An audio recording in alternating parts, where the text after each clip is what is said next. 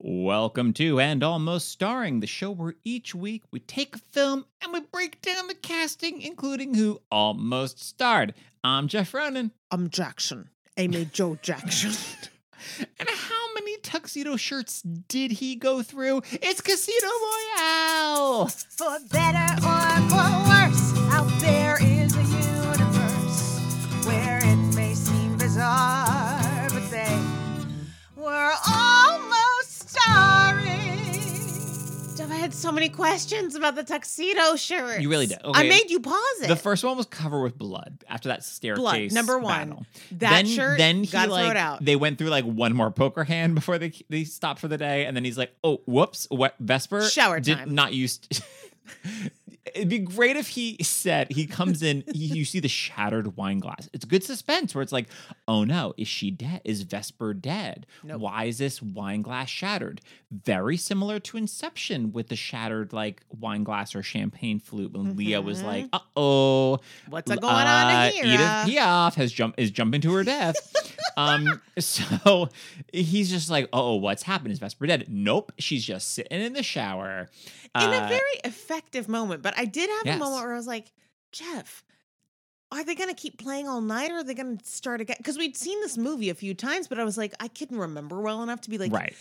Are they done for the night? Because if not, this is a foolish expenditure of shirts. There's so many shirts. Okay, the first one covered in blood. So that one's Get done. it. It Dunzo. happens. It Dunzo. happens. You're The second Bond. one, he like comes to Avoidable. comfort her, and he's sitting in his full tux, so that one gets all soaked. But it is the whole night, so you're like, maybe he reuses this shirt. It Yes, could well, dry. then, it could dry yes, in that time. could dry. It's or very you could be crisp. like, It's I'm very at a crisp. fancy hotel. Fix Yeah, it up. someone could launder this Yes, nonsense. they absolutely could launder and press it. Because then the next one is then he sweats through it when he almost dies and he's poisoned and he's brought back to life. So that one is like, it feels like you have to go from a new one. The way that one looks, Yeah. when it's like he buttons one button, when he's just like, when they're like, you don't actually plan on going back in there, do you?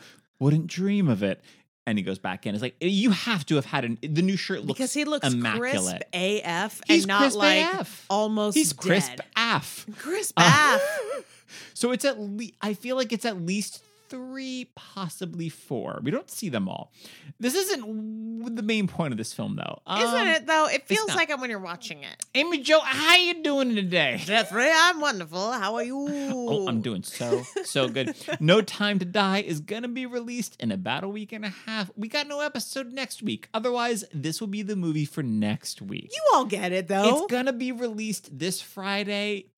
If you're listening to this episode late, it will be released this Friday. Woo. And if you're listening to this episode really late, it will be released Already. some previous Friday. And you'll be like, wow, I saw that already, you behind the times jerks. Listener, if you're not already subscribing, smash that subscribe button. Smash that subscribe Rate button, and review.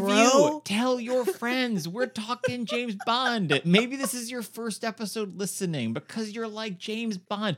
Who is doing Casino Royale? We are doing it. We are here. We are providing the entertainment you requested. It's only us with this content. Casino Royale came out on November 17th, 2006, and was directed by Martin Campbell and written by Neil Purvis, Robert Wade, and Paul Haggis. Paul Haggis. Amy Jo, what's your experience?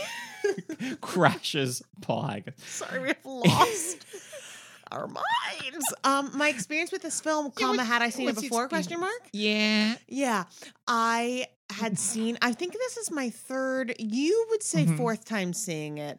It's my third time I can remember seeing it. Third and time you can remember. I've certainly only ever seen it with With you me. Mhm. because when this came out, I was an adult in the free world. No, I'm no, get- but by which I know, but by say, saying when this came out, I was an adult, as if I wasn't, which is really I burning didn't quite me. mean that, but it's true. You are 4 years younger than me. So while you were an adult, I was a little baby. I'm in college. I'm going to go see a movie. And I was like, I got stuff to do, baby. Meaning auditions and work and only spending money on the theater, which is a lot more expensive than the movies. So I didn't really see this. I mean, I saw Skyfall in theaters. I saw Spectre. Spectre in theaters, but I did not see this in theaters because And you- 2006, yes. I was working at Starbucks at Grand Central Station. You saw the latter two of the Daniel Craig Bond films, and then with me, you saw the first one. Correct. And you've never seen the second, Quantum of Solace, which is... I thought we watched that once. You've never seen... No. Oh, isn't that the one where they have like headshots up of people and it's like That's Spectre. That's that last one. Really? Well, because it's the headshots. It's like, look at all of the villains of your previous films. I thought we watched Quantum Because they have a headshot of Javier Bardem. Correct. Is one of those headshots. Okay, well, which is the film say? after Quantum of Solace literally takes place minutes after Casino Royale ends. We'll get into it with the synopsis, but that film is literally him avenging the death of Vesper Lind. Okay. And it spoilers, baby. With him meeting the boyfriend. The Algerian love knot guy. Yes, the Algerian love knot. The second, it's so bad. I remember you saying it was bad. That's why I thought we watched it. Here's the thing. Casino Royale, I believe at the time, was the longest Bond film of any Bond film. It's so long, but it's excellent. It flies by, though. Quantum of Solace feels so much longer, even though it is technically the shortest Bond film at the time. It's like barely 90 minutes. The whole film is literally Bond going from like informant to being like, can I get information from you? And Judi Dench's M being like, do not kill this informant. James Bond going, you got it, M, kills the informant. Whoopsie tootsie. We've watched this, Jeff. I swear to you. I've only seen this movie twice. Friends, once in theaters, once marriage. On Netflix. This is marriage. I thought I watched it once on Netflix, with you. Okay. But I've only seen this movie twice. I swear to you, I've not seen this movie again. Point is, with this movie... Do you remember him and their Bond girl, quote unquote, of like in the plane where it's like, we've got to like, we're losing gas. This whole plane is like dipping through these canyons and whatnot. Do you remember like the whole thing about the oil, like the other Bond girl, Strawberry Fields, getting killed by getting covered in oil, similar to Goldfinger, where she gets covered in gold? To be honest, only this one is oil. No, but I've seen a lot of movies with the plane almost flying into a mountain, and at the last minute, not. Okay. Anyway, point is, if you've seen it, you haven't seen it with me. Okay. But that film, literally the whole film is just like Judi Dench going, "Don't kill this guy," and Daniel Craig kills the guy. You got it. Pew, pew. Ad nauseum until the end when Judi Dench is like, "Well, do you at least have closure?" And he goes like, "No," and then walks into a snowfall and is like, "God damn it!" What's the one that starts with a scorpion on a beach? Scorpion on a beach. Where he's doing shots 3,000 miles to Graceland with Kurt Russell and Kevin Costner as Elvis impersonators. I feel like no, you're thinking of Skyfall. It's Skyfall. It's not a scorpion on a beach. He's like drinking shots at a bar. Yes. And the scorpion is on his hand. That's what I mean. Okay. Well, the scorpion's on a beach. Scorpion's on his wrist. No. He's sitting on a beach hut. Being like, give me them shots. I got a scorpion on my hand because I don't care if I live or die. Moneypenny shot me off this train. Maybe I'll just go fake my death and go live at this bar and go hook up with women drinking Heineken. The number of product placement situations in this movie was startling. I was like, are we a fan of Vio? Heineken. I remember how much people were like, he only drinks martinis, shaken, not stirred. And he's drinking brand Heineken? Is when it was like one shot that is like some girl like jumps on him in bed and he's got like a Heineken in his hand. I don't even think you see the label. The label. It's like the back of it, but you know it's a Heineken, and that paid the for color is. That paid for like $2 million of the shoot was Heineken. Jeez. But that goes towards the stunts. And it's like, I don't care. I really don't. I get it. I get that product placement is the worst. But when it pays for so many cool stunts in your franchise. That 2 shots of him using a Vio laptop means we get that incredible opening parkour sequence. Iron Man eating your Burger King. I do not care if it means that you can afford to have some cool stunts. I don't care. Fair enough. I don't care if Corona has paid for all the Fast and Furious franchise. I don't care about all the Fast and Furious franchise. Well, that's a good point. You don't care about them whatsoever. Nope. Spoilers ahead. Which we've already hit upon. Casino Royale or haven't seen it in a while. Here's a briefish synopsis. There's so much that like to me is like, I don't care about this, but here we'll tell you. Right. Anyway. So in Uganda, the mysterious Mr. White introduces Obano, a high-ranking member of the Lord's Resistance Army, to Lashif, An Albanian, aka Mads Mikkelsen, you know him, you love him, Hannibal, an Albanian private banker to terrorists. Whoopsie tootsie. Albano entrusts Lashif with a large sum of money to invest.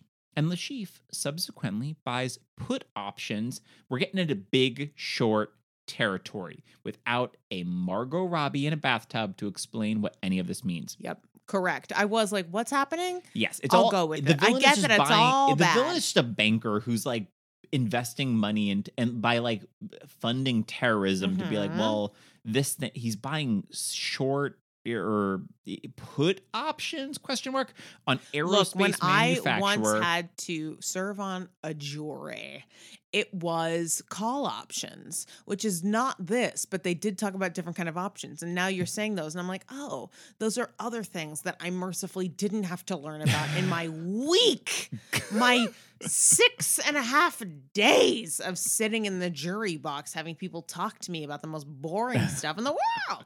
Well, in terms of this, Lashif buys all these put options on this aerospace manufacturer Skyfleet, betting on the company's failure, given that he knows there's going to be a terrorist attack blowing up their brand new... There's going to be a big old blow up. Skyplane. So in Madagascar, we meet new MI6 agent Bond, James Bond, pursuing bomb maker Malaka, this bananas free-running scene. It's so incredible. Good. It was like, for the next 5 years, every movie was like, we have to have this a free runner parkour action scene because of this film. And it's so good. It's so suspenseful.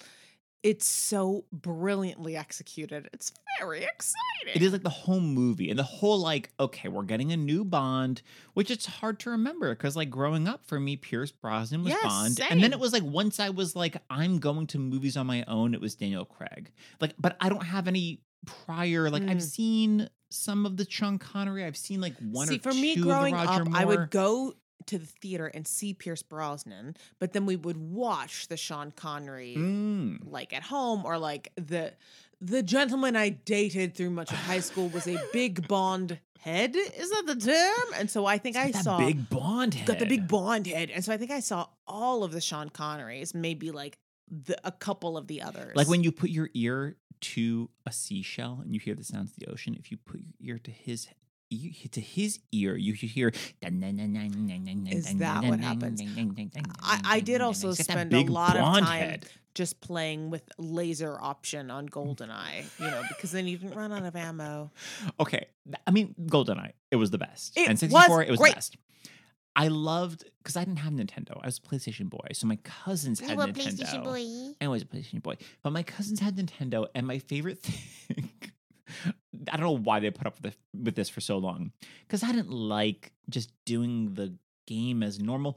I was like, the way I like to play was that you will be on the second floor of whatever level this was, and I'll be on the first floor, and you will try to shoot me while I run across, and to be like you can't see me, like where am I coming from next? And you got to try to get me, and me playing keep away from them shooting me. That's how I played GoldenEye, and I gotta tell you, listener, it was pretty rad. I played GoldenEye with cheat codes, and again with only the laser gun option, or I wouldn't do it because I didn't like running out of ammunition and being like, well, I guess I'm done.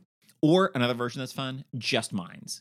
Only mines. Just laying mines everywhere, and that's it. Rough. But we ain't talking GoldenEye. We're talking that Casino Royale. So in Madagascar, Bond, this whole free running sequence, he catches Malaka at this embassy and kills him and blows up like almost the entire building.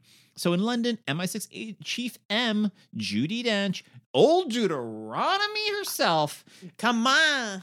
Admonishes Bond for causing an international incident and ignoring her orders to capture Malaka alive, because he's going to be the bomb maker for Lashif. So much of this, even though I've seen this film so many times, I forget. I'm like, oh, I guess he was the one that was going to blow up this plane originally for Lashif. And so because Bond killed him, Lashif gets Rando McCurly hair. It's not the clearest. Rando McCurly. Right. Rando clues point to corrupt Greek official Demetrios, who Bond finds in the Bahamas. where we get the iconic scene of him seeing Demetrios's wife Solange riding in a bikini on a horseback on the beach, and Daniel Craig popping up. So he was supposed to, as Bond, just be swimming, like just his neck above the water, spotting her. But he randomly hit this awkwardly situated sandbank, so he had to stand. He was like, I'm like at my waist now, so he had to stand up in this like teeny tiny little Speedo briefs, and like that scene turned him into an international sex symbol. Yeah. Oh, like the fact that they didn't think like, oh, you know what also people like? Not just like female nudity, male bodies. Well, I assumed it's already in the script that he's going to be completely nude on a wicker chair getting tortured at some point. So he knew he was going to. Yes, but he knew he was going to be in like, a sexual situation. Well, jury's out on Mads Mikkelsen. For some people, I'm sure that's the kink. You're so right. You're so right. Mads Mikkelsen whipping your nuts. That is at least, Jeff, at least 200 people's kink. You're so correct. Listener, if that is your kink of Mads Mikkelsen whipping your nuts I with a am carpet not here beater, to yuck your right yum. into that is and almost not what I mean. gmail.com. Yuck your yum is one of the grossest, but also my favorite. You know what it is? Phrases evocative that you've said on and this specific. podcast. I know, but yuck your yum. But like him, like being like, oh yeah, you know what? I gotta like be like Bo Derek. It's like, yeah, duh. There's people who are like, you know what? I come to see these movies for a hunk. A hunk in a swimsuit. As Daniel Craig, he realized at the moment that he's like, this is going to draw comparisons to Ursula Andress, Dr. No, the very first Bond film of coming out of the surf in that white bikini. And he knew that this would draw comparison, but he didn't think, as he said, quote, that he would be haunted by it for the rest of my life. But it is like, it's so perfect. And I love it. I love it. It's great. And I'm sure, I am positive I've talked about this on the pod before. I don't know in what context or in what episode, but I saw Daniel Craig play Iago in Othello at New York Theater Workshop. With David Oyelowo. Oh my gosh. And first and foremost, well, I got lucky enough that a friend of mine had won the lottery to a matinee, texted me that morning, and I happened to be awake doing something else. And he was like, do you want to go? And I was like, yes. So you've got friends in high places. I sure do. I have lucky friends. And so the place I was sitting was like this. They built these like wooden risers basically, and I was like the furthest all the way over to the side on the second row. And in the front row, there was a seat that like no one was sitting in. Right. And turns out that's because that's where Daniel Craig would stand for one of the scenes. So his back is, when I say his back is literally right in front of me, I meant if I were like, you meant like you're looking at like an equivalent of like the Appalachian Mountains in terms of like the rise of those back muscles without through that extending t-shirt. I could have kept my elbow bent and touched his back. It was like that close to me. He was like less than a foot away from me. He was right there. I was like, I could smell him if I were creepy, you know, like, and if you were creepy. If I were creepy, and I'm not, so I didn't go like, you know, but I was like, oh wow, this is a broad gentleman, you know, and he's like, also he and David Oyelowo were the only Brits in the cast, and they wiped the floor with the Americans as far as like their vocal like projection and their training and everything, all these things that you think of stage actors as being better at than screen actors, but it's like, oh, these are screen actors who are trained on the stage, darling. So they were incredible. But that I was like that close to Daniel Craig, and I was like, I think I get it. Like when he was that close to me, I was like, this is a broad gentleman. This guy's for real. This guy is a handsome SOB. Correct. So yes, after winning Demetrios's Aston Martin in a poker game, which is good foreshadowing for the rest of your film, and seducing his wife, Solange, Bond pursues Demetrios to Miami through the bodies exhibit and kills him. Man, is this ever a mid-2000s ref or what? You know? This is a wait. Where'd they get these bodies? Are in these bodies? Why aren't we thinking about where these were sourced? Oh, awkward. And then Bond thwarts the destruction of Skyfleet's prototype airliner, which I love. This action sequence is so good of him pursuing this guy of like and this guy who has no lines. No lines. This is the only scene he's in, so but good. like he's incredible. Let's be like, you're being cast as this guy with no lines. You're only in this one sequence, but it's iconic. Yeah. That shot of him like watching Bond get like arrested as he's like, I'm gonna blow you up now, but he doesn't realize that Bond switched out this keychain bomb onto his belt, and then he blows himself up like a real dum-dum. So good. So good. And yes, but due to Dimitrios' failure to carry the attack, his wife Solange winds up just tortured and killed. You see her in this hammock. That was really terrible. Covered in sand. It really is. But it's also like we don't need to see that, you know? I'm glad that we didn't see the scene of her being tortured, but we did also see her dead face, which was, I was like, I would have known who that was if we just seen like the hair, you know? But Yeah. To recoup his client's lost money, Lashif, it's all this stuff where I'm like, oh, right, that's the plot. The plot is that the villain has been embezzling the money or whatever. Right. Classic. Putting the money into the stock market. Classic. I spent the client's funds. But because Bond, stopped the bomb, like now he has like, oops, all my people are going to be like, where's my money? It's like, well, I lost it in a bad bet. So he organizes this high stakes Texas Hold'em tournament at the roll credits Casino Royale in Montenegro.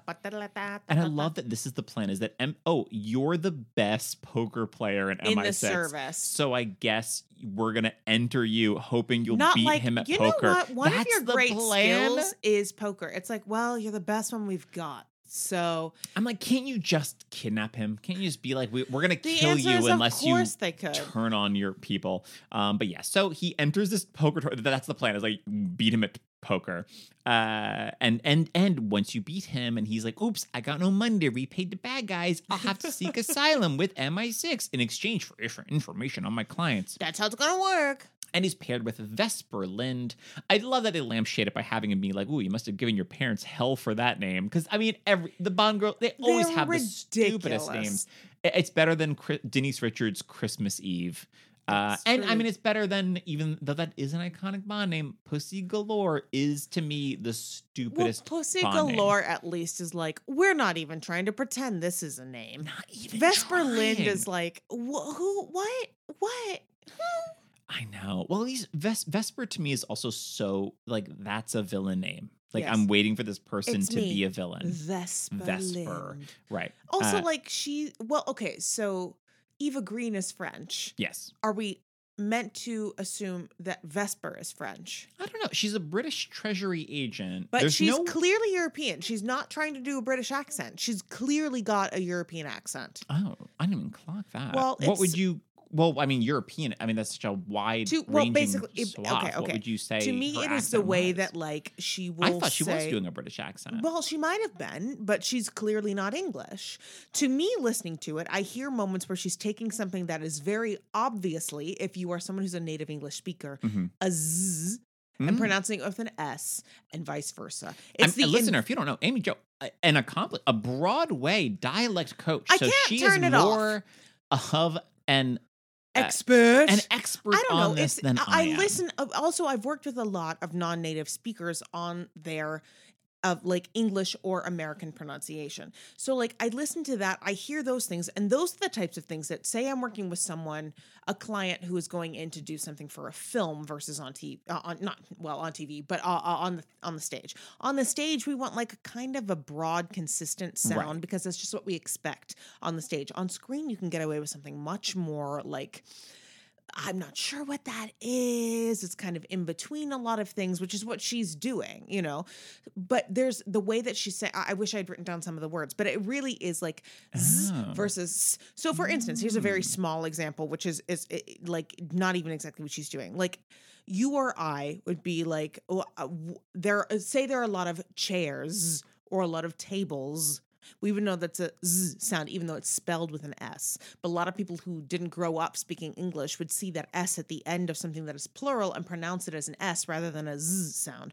She does that. Yeah, she'd say tables, chairs, that sort of thing. But she does that with a lot of other things, like internal to a word, things that are really like a native English speaker would just never do that. Like sometimes an American might get lazy and say like, oh, there's a bunch of chairs. Like we'd get lazy, but she would do it in like the middle of a word in places where I'm like, this is not a native English speaker who speaks English impeccably. Okay. So I wasn't sure where we were meant to intuit that she was from, because also then like we have her like talking to the guy from Switzerland, and the Swiss quite famously speak multiple languages. So I was like, is he supposed to be a French Swiss speaker, a German Swiss speaker? Like, because she doesn't talk to him in French, not really, you know? And I was like, what are we supposed to think about her? Where are we supposed to think she's from? And I wasn't sure, you know? Well, she's listed as a British Treasury agent. So even if if it's like that she was born and grew up somewhere else, that she's currently a British Treasury agent. So she's the one that is protecting. And the boyfriend, here's the thing, the boyfriend is French Algerian, which makes me think she's supposed to be French. Supposed to be French, yeah.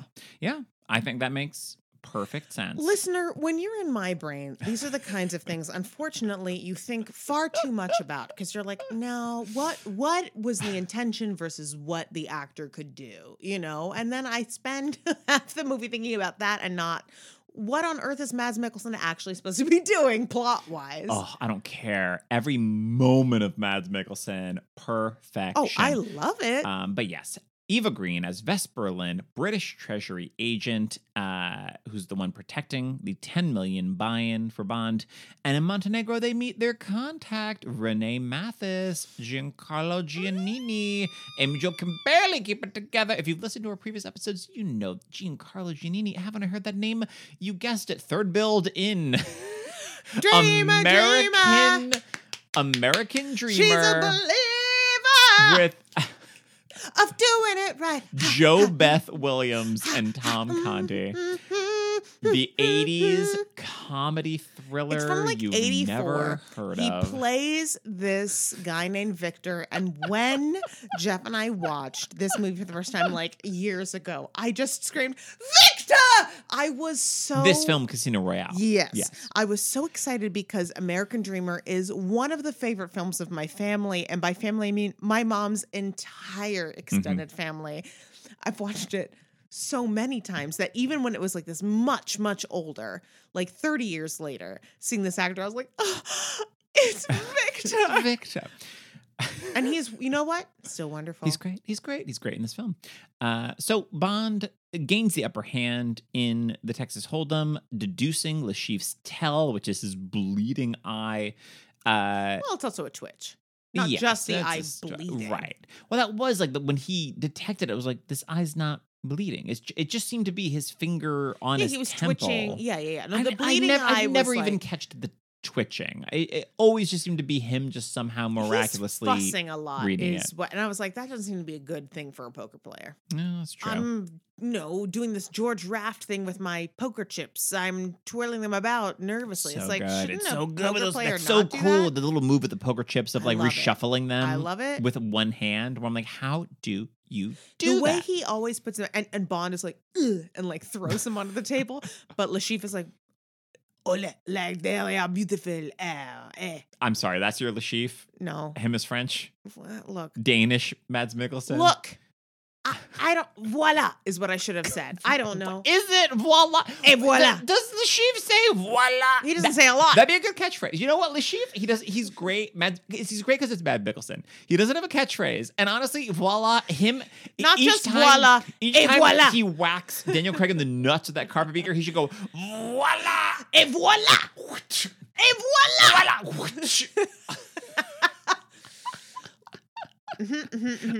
Look, the most Danish I know is talk, which is thank you, which seems not appropriate for every situation.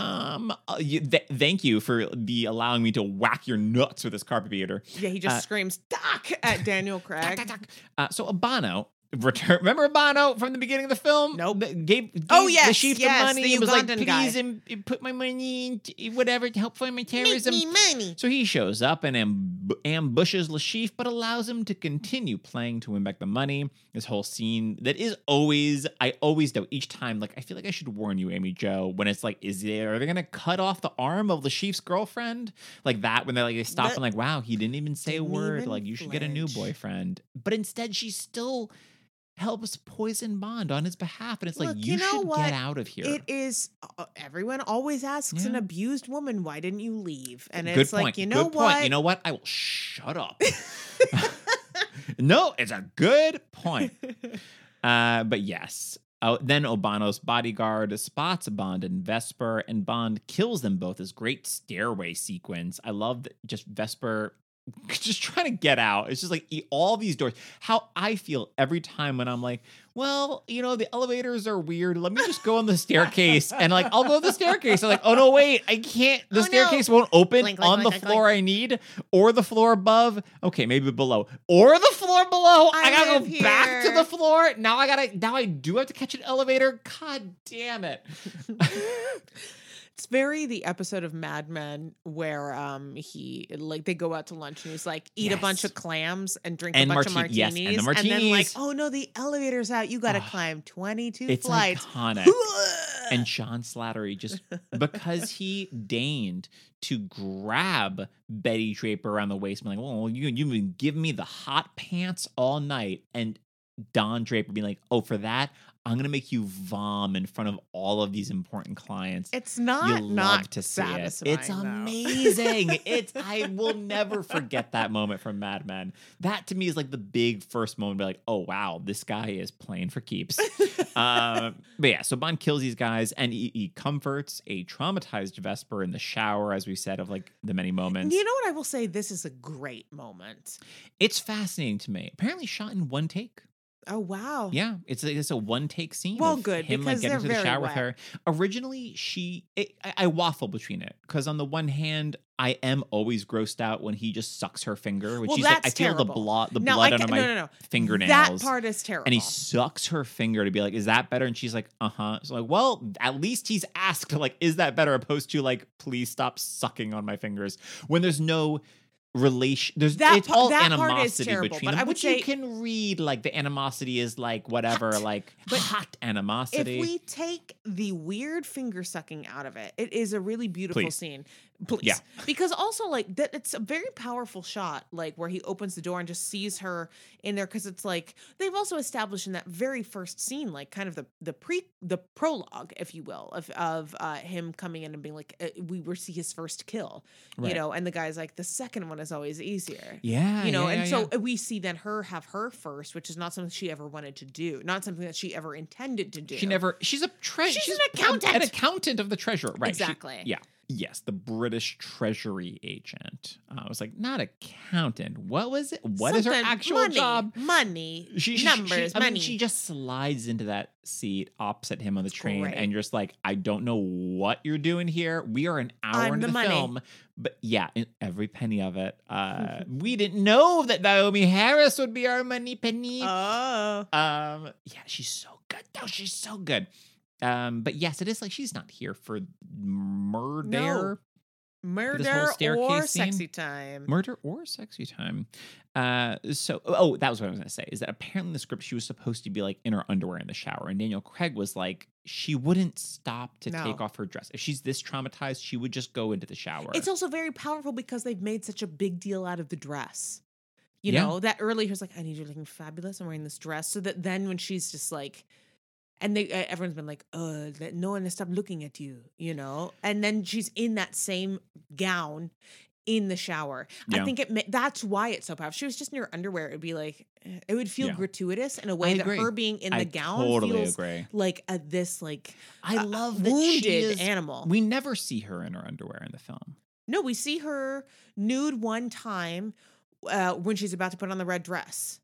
Yes, and even that is like you're seeing Even her that doesn't bare feel- back. we- That still feels like you're not seeing it. To me, a bare back feels so much less anything than I agree. seeing an actor in like a bra and pants. I agree. It doesn't feel. It feels like more like, okay, I'm moving from this moment in my life to this moment in my opposed to life. Daniel Craig, that we see him in his underwear, in like an underwear or in teeny tiny swimming briefs multiple Yeah. times, and then fully nude on that chair in the Really- torture scene. I love that this is that we flipped this And having with this film. recently watched Showgirls, this felt like a Exactly. a very strong departure, especially for a Bond movie, which are notoriously about like female flesh, Yeah, to have it be more like, absolutely. well, what if, I don't know. Even in like the opening theme, which I love on this film, is that we're getting this cool like animated version of him so and all cool. these like playing cards, but opposed to we're so usually seeing like bodies, naked female bodies, and I love that we are like flipping the script with this film.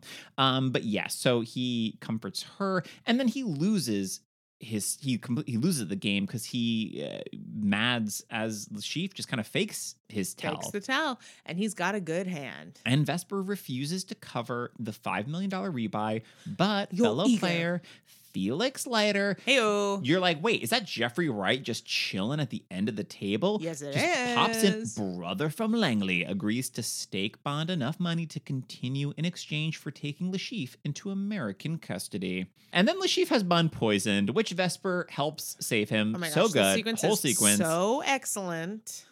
And then Bond, he, of course, winds up winning with this $115 million pot with a straight flush, and apparently tipped off by Mathis, which is interesting that like this doesn't get resolved in this film. It gets resolved in the next film of that Mathis wasn't actually a villain. But it's for this film, it's like it seems that Mathis betrayed them. So, and Le Chiffre kidnaps Vesper, uses her to trap Bond, this great like car chase that immediately ends with Vesper on the road, bound and gagged, Oh my as gosh. Bond's car flips 1 billion times. And I said to setting you, a Guinness record for I said car to you, flips. I think every time we've watched it, but I definitely said it when we watched it for this, I was like, they didn't need to make it flip that many It's times. like they And you were did like, not "They didn't-" plan to. They weren't trying to. I mean, this driver thankfully lived. Oh my gosh. Oh my God. It's terrible. And Le Chiffre brings them to an abandoned ship. It fully looks like a 1980s like Russian Cold War submarine to torture Bond. I mean, it is amazing, this sequence, which is, as he Yeah. says, is like everyone's so like wrapped up in these fancy torture, contraptions. We're opposed to just like, I've got a carpet beater, this big like tied knot, and you are naked. I'm gonna whack it I against took your the nuts. bottom of this chair out. Good luck to you. Yeah, trying to get the password for the account number to get the winnings of this poker tournament. Apparently, this scene is taken directly from the novel of Casino Royale. Oh, because I think this is the last, if I'm not mistaken, the last Bond film with a title taken from one of the books. Because they adapted so many of them. Right, There's only of course. there's only like a few left, which is like Bond in New York and Bond something else. you were like, no one wants to make a movie called Bond in New I York. kind of want to see a Bond in New Well, York. I'll see it, but do I need it to be called Bond in Okay, New I guess I don't York? need it called Bond in New York. Da, da, da, da. Pew, pew, pew, pew, pew. I mean, if Rami Malek wants to be singing New York, New York, I'm okay with that. But so the scene, the difference in the novel, Le Chiffre also cuts Bond's back so he bleeds on the floor, and then rats are released in a feeding frenzy underneath the chair. No. So it's also knowing that as soon as he falls to the ground, it's like rats are going to be feasting on him. And it's like, we don't need, it's so enough in the bad film. enough. We don't need, Le Chiffre as the rat whisperer with all of these rats There's certain chitter-chattering. things that on paper are exciting and great that when you actually see them on film, On would film, be you don't too need. much. You're like, Well, it's ugh. enough. It's an unfilmed. It's like it goes long enough and with enough different movements. And the actors are of good enough. just Daniel Craig just being like, I've got an itch. Would you mind So scratching? good. No, to the right. Like that. It's so good. Like It's laughing, so like the good. whole world's gonna know you died scratching my balls. It's so good. But it does like, you're like, no, he still has the power. That like you see Yeah. you see him almost like giving up the power, and then he takes that power back. Yep. And it's so good. And then Mr. White, remember him from the beginning of the Not film? You don't. really. Too bad. He bursts in and kills Lashif, our so far only Bond film to die before the third act of the movie, which is bananas. But it doesn't feel like it's before the third act till you watch the third act and realize you're not in it. You realize you're still in the third act. Yeah. So he kills Mads Mikkelsen as punishment for betraying the trust of the organization by gambling away their money. Fair. I mean, don't do it. Don't kill people. But Don't also fair. But also don't gamble away criminals' money. Leaving Bond and Vesper alive. And Bond awakens in an MI6 hospital, has Mathis arrested as a traitor. Goodbye, Mathis. Goodbye, Giancarlo Giannini. Bye. Until the next film. After transferring the winnings, Bond spends his time recovering with Vesper in Venice. The two have fallen in love. He decides to resign from MI6, and then He opens up that Vio laptop and is like, beep, bop, boop. Bye, M. And then M is like, well, we'll talk about that later. Do you ever plan to deposit your winnings? And he's like, doggy, what? I thought I did deposit those winnings. Oops, Vesper betrayed me. Thankfully, you've decided to call me now. Because now and thankfully Vesper catch her. left her phone behind And intentionally she leaves her phone so that behind. I could. So he follows her to the handoff of the money where gunmen take her captive as soon as they spot him. Sorry, we were just thinking, for those of you that listened to our Mummy episode, while we were watching this portion of the film, all I could think of was like, the money. How dare you? I want the money. Yes, and they are in Venice, as we've established. So Bond shoots those buildings' flotation devices, causing the foundation to sink into the Grand Canal. He kills all the gunmen. I do love the one with like the half sunglass, half glasses, and gets the nail gun through the eye. It's like, it's like a monocle, but not. Yeah. And I am like here a for monocle, it. but not. Right? And then Vesper is trapped in this elevator and decides like, nope, I'm just gonna kill myself. And don't try to save me. You get out of here. Right. I deserve this. Seemed to be the backstory she was giving. Yeah. And Mr. White escapes with the money. And so the film ends with M informing Bond that the organization behind Lashif threatened to kill Vesper's lover because she was indeed married or with someone anyway. With her boyfriend was the French Algerian. And so that's what led her to become a double agent. She was kind of forced into it. It was, and Bond very coldly renounces her as a traitor. Is like, well, the bitch is dead. And Emma's like, don't you wonder why you were allowed to be alive? Don't you think about the fact that's because of her she negotiated for your life. And realizing that, like, and then she checks died her phone. because, and that she left him these hints to find Mr. White. And the film ends with him at Mr. White's estate, blowing up his leg with a gun with this AK-47 and showing up, introducing himself as the name is Bond, James Bond. Man, I love this film. The casting director of Casino Royale was Debbie McWilliams. McWilliams has also cast such films as For Your Eyes Only, An American Werewolf in London, GoldenEye, and all of the following Daniel Craig Bond films, including No Time to Die. Fun fact before we get into casting, Alfred Hitchcock turned down a chance to direct Casino Royale in the 1950s. What would that have looked like? A Hitchcock Bond film? I think it would have been very cool, but also Hitchcock was such a control freak that I think that's probably wise. That he was like, no. Like, you can't have, he was always the star, right? Not the writer. I mean, even if the writer, like, he worked very closely with a lot of writers, but he's like, it's not like, I'm adapting this very famous book. He'd adapt like well-known source material, but not like but it's still a Hitchcock James film, Bond. Right? It's a Hitchcock film, not an Ian Fleming. I feel like Sam Mendes is our biggest director doing Skyfall and Spectre. I'm trying to think of other directors where you're like that the director is the draw that has come to the film. But even Sam Mendes is not not the same that's what I'm saying. Signature on That's what I'm Hitchcock. saying. Yeah, totally. He's the biggest director when you're like, oh yeah, American Beauty and Road to Perdition's Sam Mendes. You're not getting a Scorsese Bond film. Exactly. Yeah. Which we'll get into. But there is an auteur director that wanted this to be his Bond film. Mon Dieu. So let's move on to some of the actors who were almost cast. Some of these people may have auditioned. Some may have just been discussed by casting. This is all subjective. And as always, I've looked up all the actors in advance, and Amy Jo is hearing it along with you, listener, for the very first time. Oh, baby. Let's kick it off with James Bond. Amy Jo, your thoughts on that Daniel Craig, and who would you cast if you had to cast someone else? Here's the deal. He's great. So good. I think we can all agree that he's great. Yeah. I mean, so many people at the time were like, who's this blonde Bond nonsense? I think because also like people like our age had grown up with Pierce Brosnan.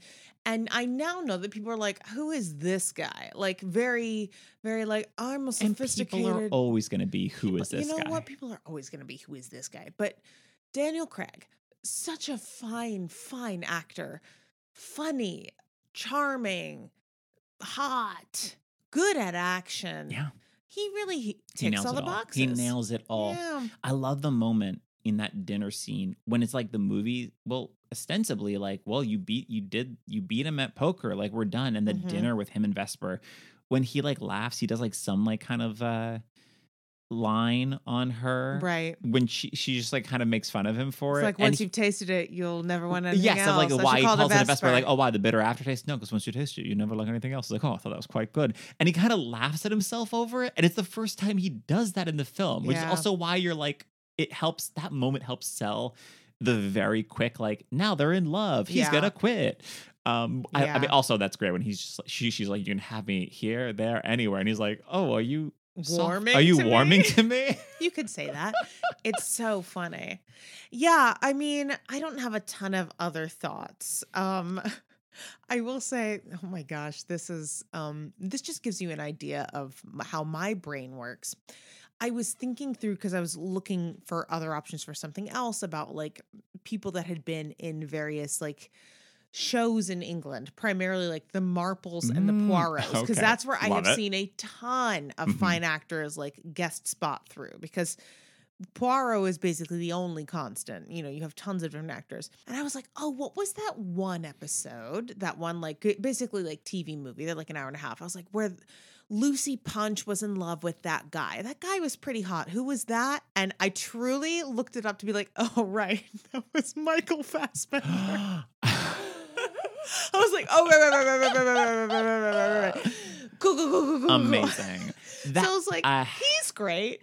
And Michael Fassbender, top of my list is Michael Fassbender. Would have been, or would be. He's still pretty young. Yes, it would be. It feels Daniel like... Craig was 38 filming this movie. I will say, as someone who is also 38, it was humbling to look at this movie and be like, this guy's 38, but also he looks conservatively 45.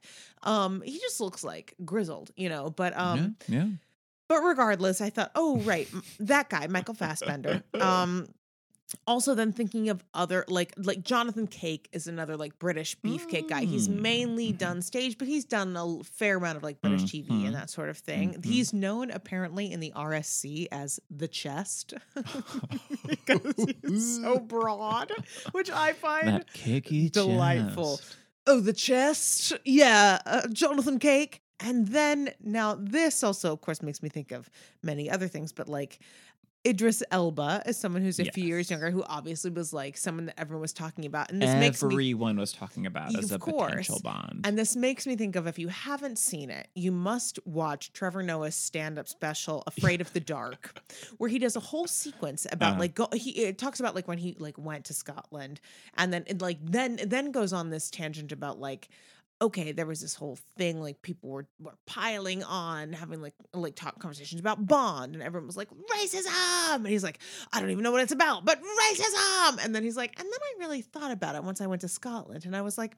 it would be kind of hard to be a spy if you're the only Black person in the entire country.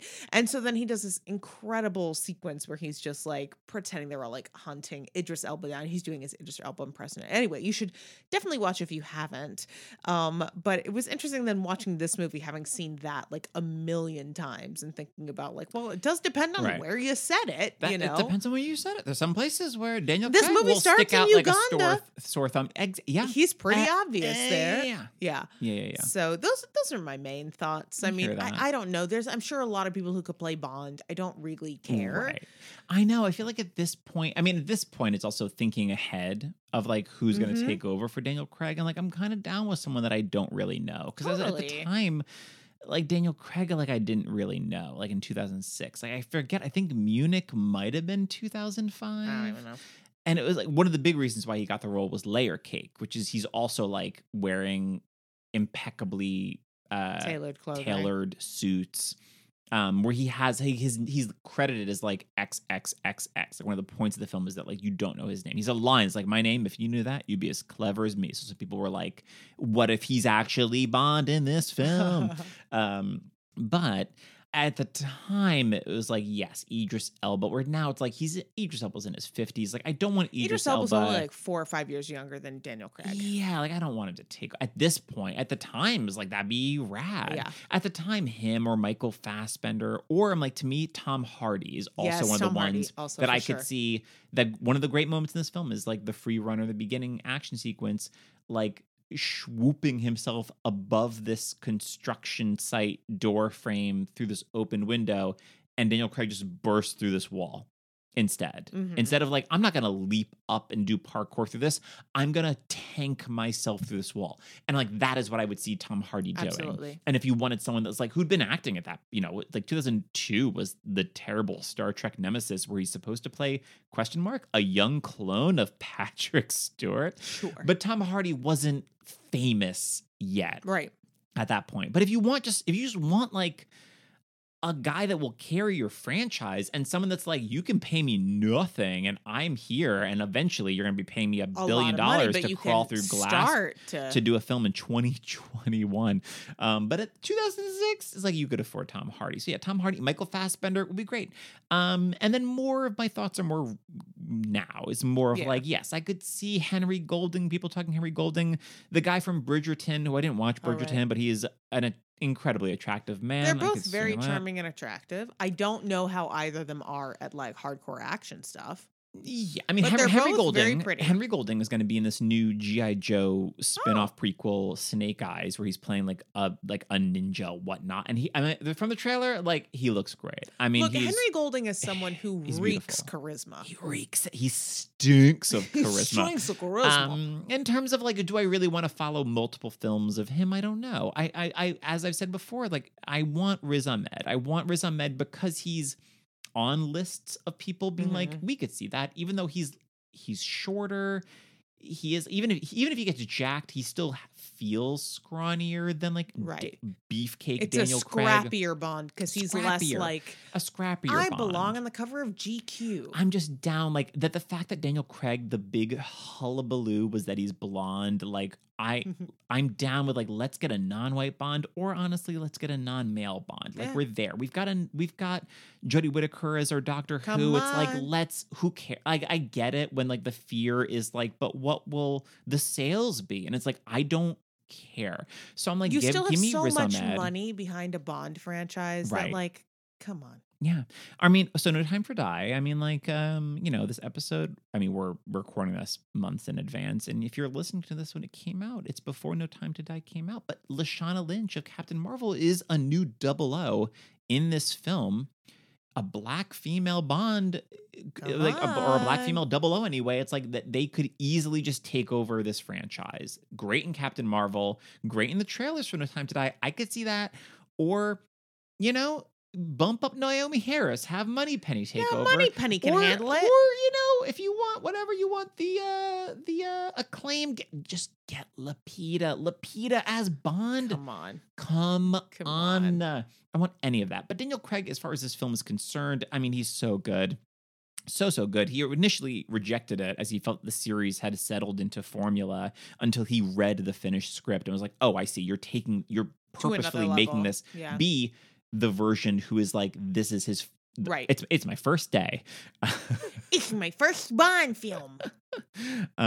He said that he was in a state of pain for most of the shoot due to the vigorous stunts. I saw the movie. So the first action scene to be shot was his fight scene in Prague, which I believe was the opening where he's like beating the guy up in the bathroom of his like first kill. And he apparently lost his two front teeth during that. And his dentist had to fly in from London to replace them.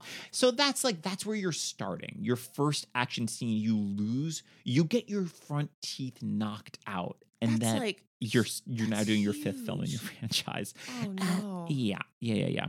So let's get the actors that were considered right off the bat. I mean, Pierce Brosnan, of course. Sure. They were trying to get him back. He said that he saw that they would have to pay him $30 million to get him back by the nature of right.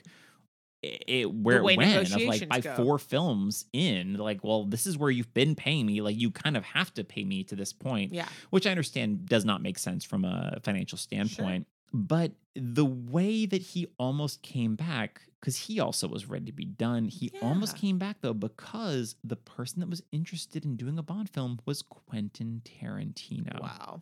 So he said it was after Kill Bill Volume 2 and he wanted to meet me. So I went up to Hollywood one day from the beach and I met him at the Four Seasons. I got there at 7 p.m. I was going to be punctual. 7:15 came around. No Quentin. He was upstairs doing press.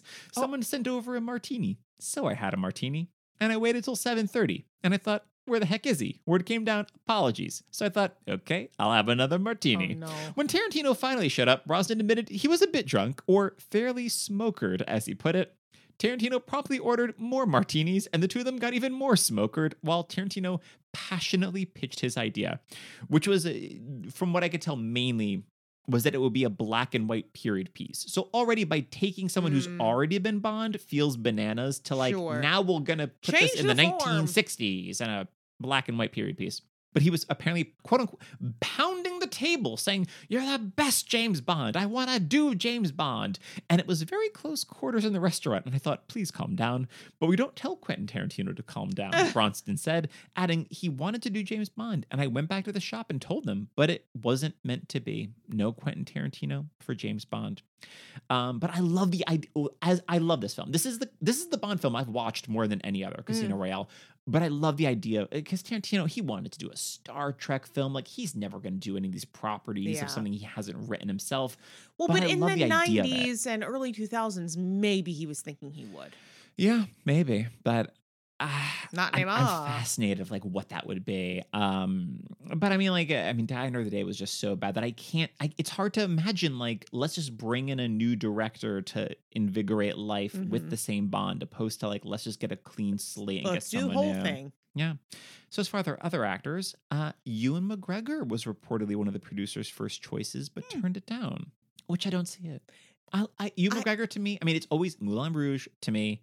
Is like that is the quintessential Ewan McGregor. Ewan McGregor. He is the one who starts where he loves the person, not that has to like over the course of 20 minutes. Like now the film is a romance. Correct. And to grow to that, it's like Ewan McGregor is never to me read as someone that's like, oh yeah, I don't have any respect for women. Ewan McGregor was born with respect for women, or at least born as a capital R romantic, even if that is manipulative. Yeah. That's different than like, you and me, baby, we both know you're married and I'm a rogue. My type is married woman. I guess that's technically also Moulin Rouge. But Ewan McGregor doesn't lead with that energy. No, that's not his desired situation. Clive Owen was the fan favorite choice. Yeah.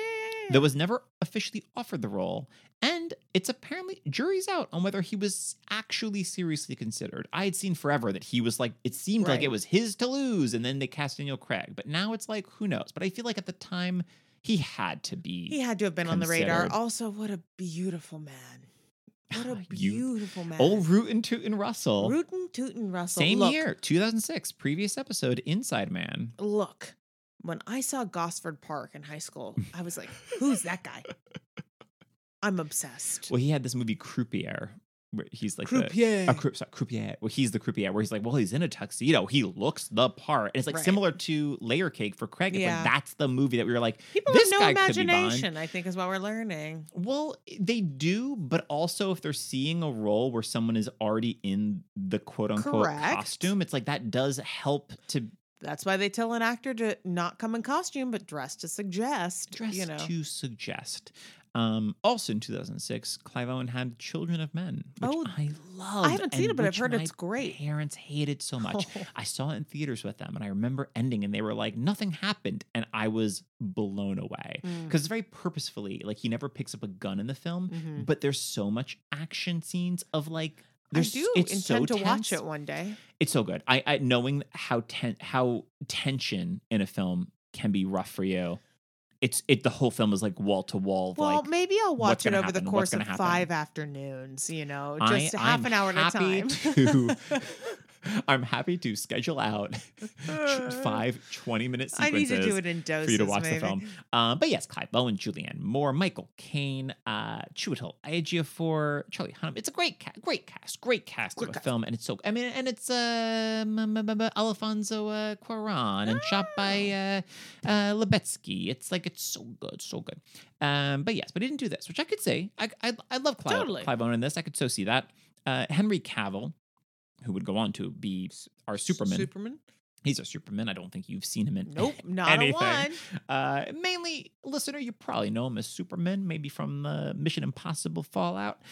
According to director Martin Campbell, he was the only actor in serious contention for the role besides Daniel Craig. He was 22 years old at the time. A child? Yes. Well, he was considered too young at the time, but it was like he apparently had the stuff. So he's still now people are like, well, maybe he could do it now. He'll take over. Like, I mean, thinking about like this being Bond at 38, his big break does feel like, really? Wouldn't he have had a big break by this point? But, maybe not, so. Yeah. Well, I mean, he'd been around doing things, but yeah. I don't mean the actor's big break. I mean Bond, the character. Did you not see A Kid in King Arthur's Court or whatever it's called? That's Daniel Craig was in A Kid in King Arthur's Court. Again, I'm not talking about the actor's big break. I'm talking about the character of Bond being like looking at ascension within the industry. No, I don't care. Have you seen A Kid in King Arthur's Court? No. Where a kid, I think Tom and Ian Nicholas from Little Big League, A Kid in King Arthur's Court is Rookie of the Year. It's the he same goes kid back in from time. Rookie of the Year. Yes, he goes back in time. I know this. It's medieval times, but that he's like, oh, we're in medieval times. Here is this knight, Daniel Craig, and here is the princess, Kate Winslet. These were it almost made Kate Winslet quit acting because they were like, you need to lose like 30 pounds. Yes, they almost made Kate Winslet quit acting for A Kid in King Arthur's Court. I rented it from Blockbuster. I rented the sequel. I know a Connecticut Yankee in King Arthur's Court. What was it? A kid in... It certainly couldn't have been a kid in Aladdin's court, but it was something like that, like a kid in Arabian Nights. Oh dear. Question mark. Question mark. But yeah, so Henry Cavill was considered. I mean, it's hard when it's like these. I hate these new Superman movies so much. I don't even know what the guy looks like, but I'm assuming white and attractive. Ding ding ding! How did you? I crushed. How'd you know? I crushed it. Yeah, I mean he's fine. Like I've never been like, God, I wish he was in more things. Even like he's in the Man from U.N.C.L.E. movie that Guy Ritchie did with him and Possible Cannibal, Armie Hammer. Oh right. Probable Cannibal. Cannibal. Willing Cannibal. Willing Cannibal. Armie if Hammer. anyone is willing, he's a cannibal.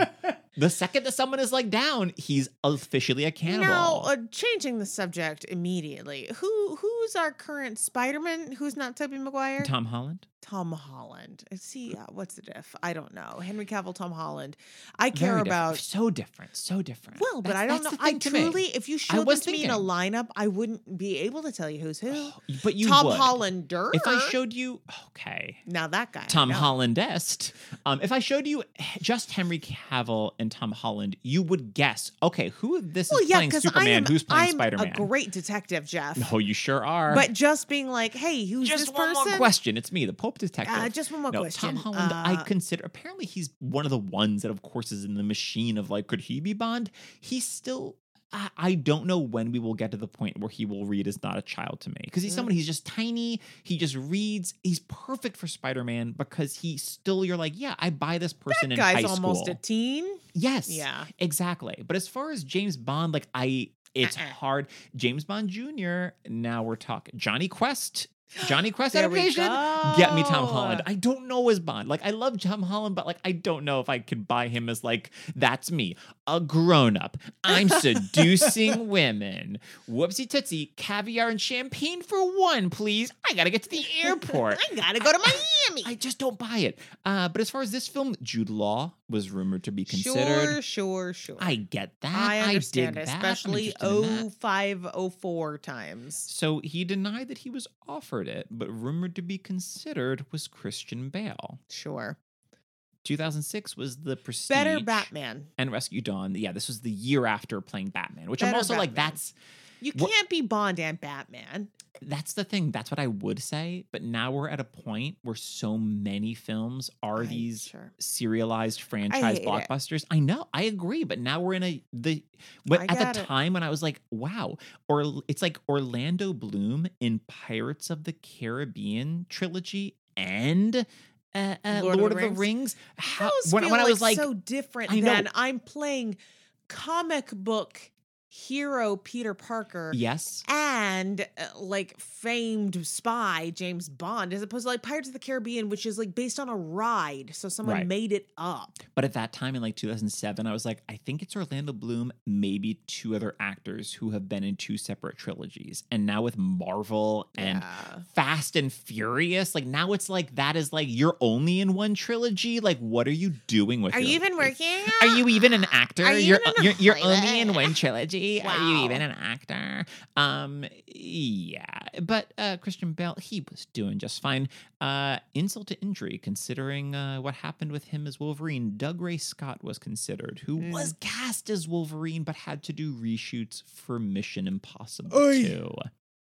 And there's a reason you know who Hugh Jackman is and not Doug Ray Scott. And it's because he didn't get cast as Wolverine. But he could have been cast as James Bond. And instead, in 2006, he was joining season 3 of Desperate Housewives. Well, so, yerp.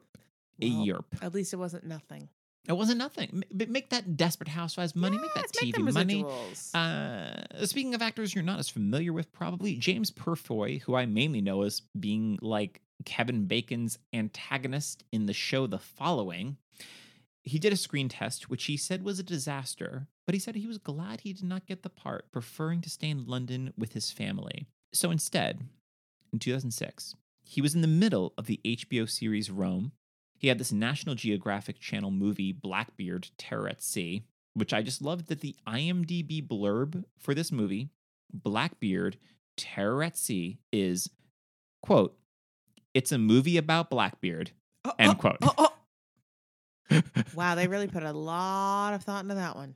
And in 2006, James Purefoy had Goose on the Loose, a modern-day fable. This movie tells the tale of Randall, voiced by Dave Foley, a neurotic talking goose who is kidnapped by Congreve Maddox, not voiced, but played by Chevy Chase, the principal of the local elementary school. Maddox plans to fatten up Randall so he can cook the bird and enter him in a culinary contest in Banff, Alberta. But Randall has a savior, an 11-year-old Will Donnelly, a sweet and sensitive boy who stopped speaking after the death of his mother. You thought this was a live-action cartoon? This has serious stakes. A mother has died, people. Will and Randall meet and immediately become best friends. They share a love of butterscotch candies and rude noises. The amount of detail in this versus the last that you just read me. With Randall's help. Oh my gosh. Parentheses. The goose considers himself the Sigmund Freud of the goose world. End parentheses. Of course. Will begins talking again. Aren't you glad he's talking again after the death of his mother? He then becomes determined to prevent his pal from ending up as a side of foie gras. Together with his sister Emily and some classmates, Will hatches a plot. They'll kidnap Chevy Chase's mother and arrange a hostage exchange for the goose. When that plan lays a goose egg, Will comes up with an even bolder rescue attempt, enlisting the aid of his beautiful teacher, his dad, who I believe is James Purefoy, who we're talking about, and even Congreve's mother, who they had planned to kidnap. With the stakes high, a wild goose chase ensues with everyone in hot pursuit. Hot per goose. Hot per goose. It's about Blackbeard. It's about Blackbeard. It's about a goose. It's about a goose. It's about a goose, and he's on the And loose. the goose, you know That what? goose, you know what? We know where he is. He's on the loose. Yeah.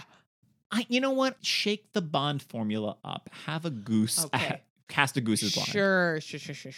I feel like Hot Fuzz does enough goose narrative for many films to follow. What is Stephen Merchant? Stephen Merchant's name in that? It's like Charles something. It's P.S. Taker. Piss Taker. Yes. P.S. Taker. Piss Taker. Right. Mr. Staker. Sorry, no, Mr. Staker. it's Staker. Right. Mr. P. Staker. Piss Taker. Yeah.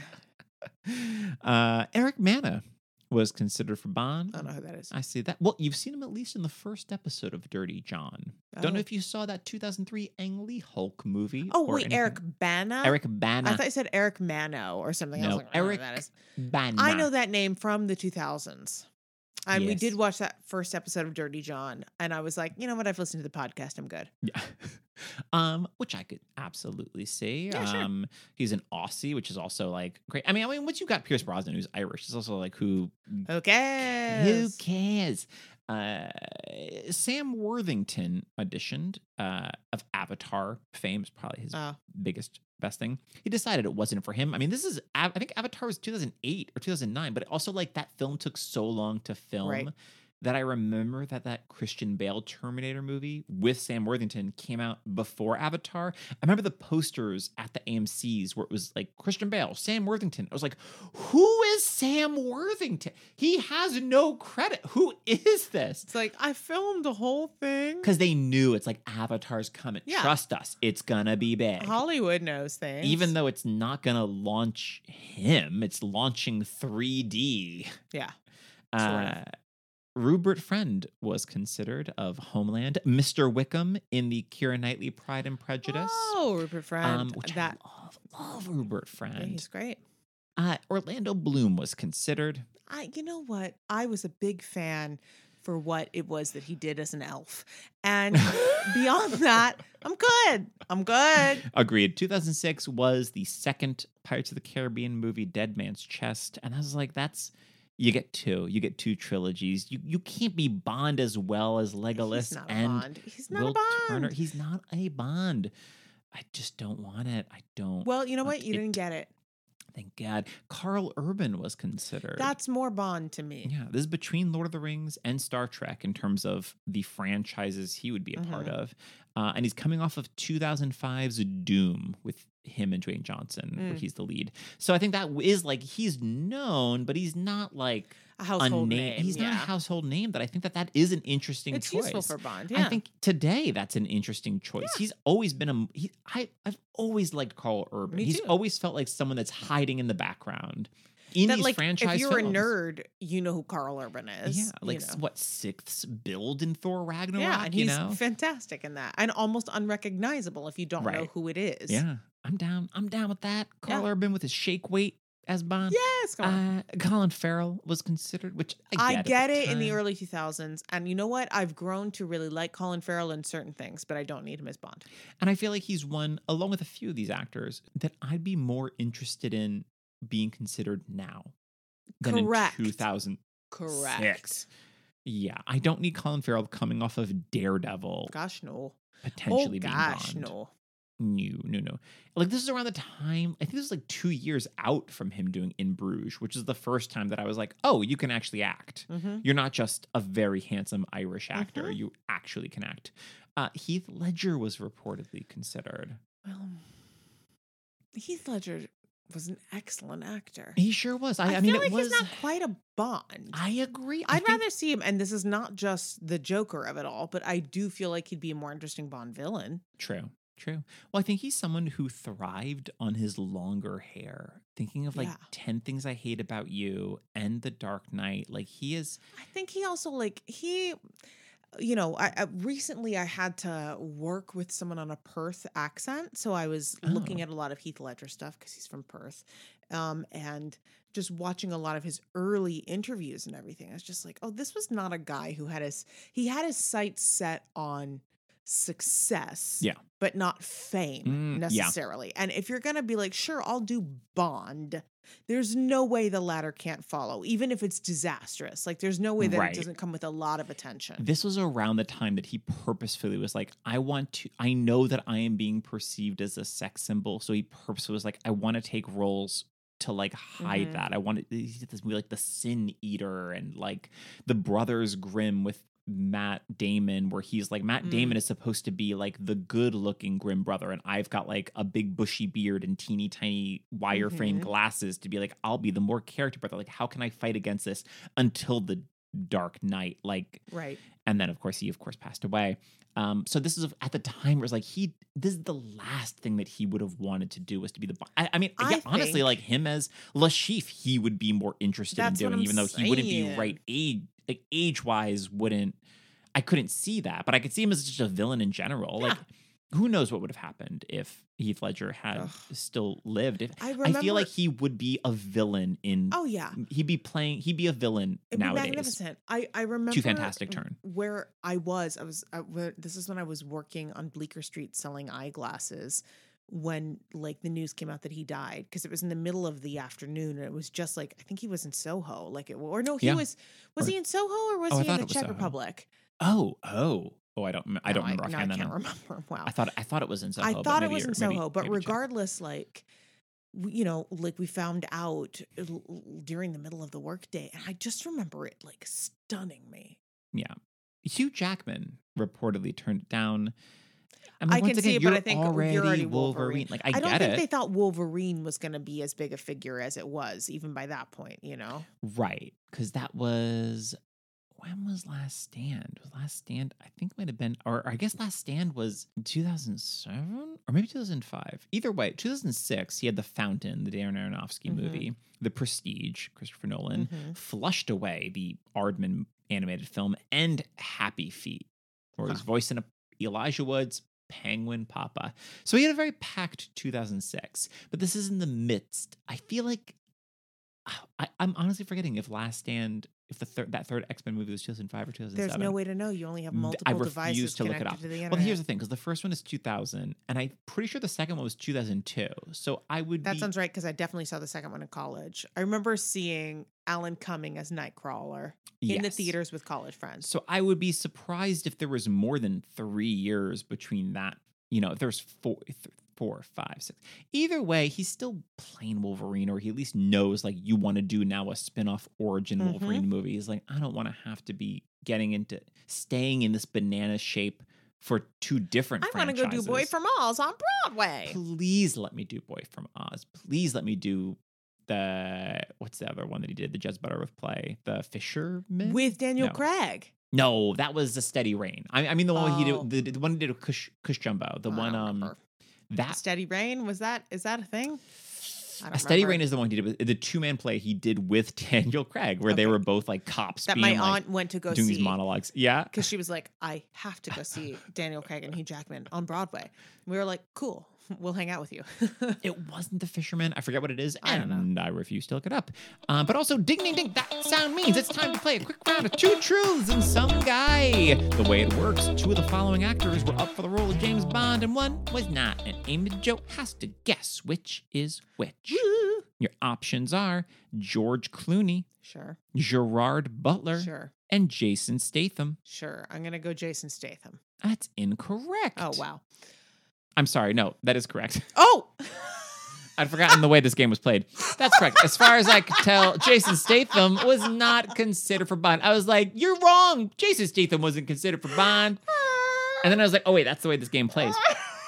That's the way this game works. Oh, Jeff. Jason Statham, as far as I could tell, not considered for Bond. George Clooney was. Producer Barbara Broccoli, who's like behind all these Bond films, originally wanted George Clooney for the role and met with him to discuss the part. And Clooney turned it down, saying, I'm American and it wasn't right for James Bond. James Bond is English and not American. Sure. At this point, I'm like, it's also like, who cares? At this point. But at that point, sure. I get it. You've mainly had Sean Connery, a few other people who didn't do it very well, and then Pierce Brosnan, who people have differing opinions about, but at least did it for like 4 movies? Right.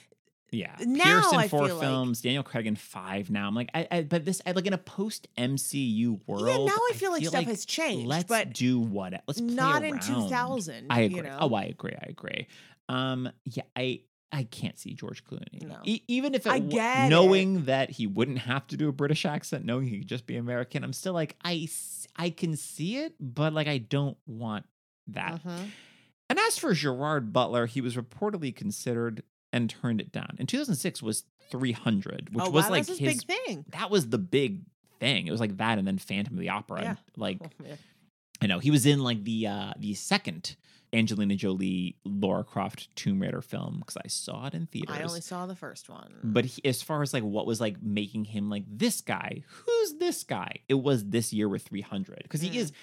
As stupid as a film as that is, he is incredibly charismatic in it. Yeah. Where he's just also just so lovingly photographed with his 6-pack abs and his like just assault of one-liners. But like Gerard Butler, you want Gerard Butler? Who wants Gerard Butler as James Bond? Maybe some other people. I don't know, but maybe not enough. Gerard Butler. Certainly not today. I don't see that. And at the time, like I just can't. I can't see that. Maybe that's why I love you. I'm giving up as James Bond. Isn't Skyfall in Scotland? Yeah. Oh, yeah. I'm sorry. That's how you want to. Yeah, that's how you want to say. It's like dramaturgically. Actually, it probably should be a Scotsman. I believe it, Bond. Which you've got Ewan McGregor. You got Ewan McGregor as a Scotsman. That's true. But if you couldn't get him, then you know what? I guess you're right. I guess we needed Gerard Butler. That's in the third film to be like, oh, now we're finally going to Skyfall. Well, because who else is there? James McAvoy. Is he Scottish? I believe so. Which also someone that's been like. Not considered for this go round 2006, which is also close to that line "Witch in the Wardrobe," which is when people first knew who he was. Mr. Tumnus. He's more of like today is like maybe James McAvoy, which I could see. Bond. I could see. Sure. I kind of just want someone that I've never heard of, or at least someone who's not a white man. Interesting. I think that's great. But let's move on to Felix Leiter. Amy Jo, your thoughts on Jeffrey Wright, and who would you cast if you had to cast someone else? He's great. I truly have no notes and no one else for this. He's so good. I always forget how he's owned this film for like 20 minutes. But he is Jeffrey Wright is someone who I'm always thrilled when he pops up on the screen. And he's always like fantastic, knocks it out of the park, and I'm like, I don't want anybody else. I'm sorry. I know that's the assignment, and I will take an F because he's great. I played that long-awaited sequel to The Last of Us 2, which he is like the name actor in it, and he's in it for 2 scenes, and then he gets killed, which is fine. But it was like, oh, Jeffrey Wright's in this game, and I was like, oh, Jeffrey Wright is gone from this game. I was like, well, like, why did you even? I didn't even know he was in it. It's not like he's in trailers that I could tell or things. It's like, why did you bother? It's not like you're trying to be like, this is a big get, and then you just kill him off. Spoilers for The Last of Us 2. But it's so inconsequential in the game. But I love seeing Jeffrey Wright. I could see like if you're trying to get like a similar energy in 2006, I could see if this was Don Cheadle instead. I see where you're like, you see him and you're like, that's isn't that Don Cheadle? Like, isn't that Jeffrey Wright? Like, you see him and you're like, that, clearly he's got to be, he can't just be another random guy playing poker. This is not someone who might have a couple lines. This is like an actor I've seen in things. Exactly. So in terms of that, like in terms of thinking of someone, because he'd come back for the next film, Quantum of Solace, and he's apparently going to be in this No Time to Die. He's coming back 2 films off, but back again, 2021 for No Time to Die, which I will see eventually. But yeah, I could see Don Cheadle. I could see a Peter Sarsgaard giving a similar energy where you're like, oh, I know this person. He's like, you are supporting whatever. I could see a Peter Dinklage. I'd be interested in. Oh, I'm always interested in seeing Peter Dinklage. Because this whole poker table, you're like, oh, who are all these interesting characters that they've populated the table by? Out of these, yes, this like folks. Old Asian woman and this like large black man and this like silver-haired Asian man. Like you've populated with such interesting character like faces. So give me Peter Dinklage, and then just be like, oh no, I'm here. Turns I'm here out as I work a brother from Langley, or because Felix Leiter as a character has been in so many past Bond films. oh, he's a white man, and you've clearly been like, well, screw that. We'll make him Jeffrey Wright. Who cares? Who cares? So who cares about Felix Leiter? Make it Felicity Leiter, Viola Davis showing up to be like stopping Bond on the stairs, be like, I'm a sister from Langley. That's what I want. Yes. So one other actor that I could see considered, not even for this version, but for the version that Tarantino wanted to do, you guessed it, of course, Samuel L. Jackson. Who in the 90s makes a lot of sense, you know? In 2006, I could see if Tarantino was able to make this movie with Pierce Brosnan, a black and white period, like a Cold War period piece with Pierce Brosnan and Samuel Jackson, that's so bananas, and I want to see it. Instead, in 2006, Samuel Jackson was doing Snakes on a Plane, amongst other films. So he did have that. He had that where he briefly became like a real at the start of meme culture, really. Oh my gosh. Let's move on to Le Chiffre. Imogen, your thoughts on Mads Mikkelsen, and who would you cast if you had to cast someone else? Okay, here's the deal. I love villains. You love the villains. So, listener, did you know that Amy Jo loves villains? Did you know? And if you didn't, this is your first episode. Yeah, either it's your first episode or you're a dum-dum who didn't know that Amy Jo loves you haven't villains. Been picking up what I'm putting down. Okay, I would like to start by saying he's so good. Perfection. He is so menacing without playing the menace. So wonderfully underplaying it. Oh, he's so good. Just like the way he acting. The eye acting. And eye singular, because the one eye is milky white and bleeding. Well, and the other eye. He's got the two different color eyes, and then he's like dabbing at one that is weeping blood. But it's, I don't know, I think he's so excellent. He's so good. Like perfect Bond villain casting where you're like, who's someone really creepy? And yet who won't be like, hello, I'm creepy. Mads Mikkelsen.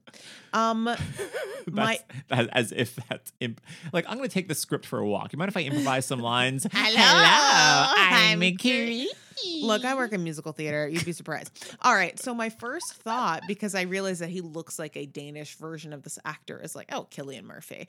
Yep. Classic villain type. Classic, is this a villain kind of actor? Someone who has also reportedly been like considered as a potential replacement for Daniel Craig. And as someone who said that he's not interested in playing Bond. I can see that he wouldn't be, but also he's so different from most Bonds. I'd be like, sure. But I'm also like, he's like a perfect Bond villain type. Yes, he is so quintessentially Bond villain that it almost makes me like, we've seen him as Scarecrow as far as his biggest high profile villain. Like, let him be. But even in like Inception, villain. Where he's the mark, not the villain, but he's also like kind of like an antagonist. Like, I don't know. I think he's great. Yeah.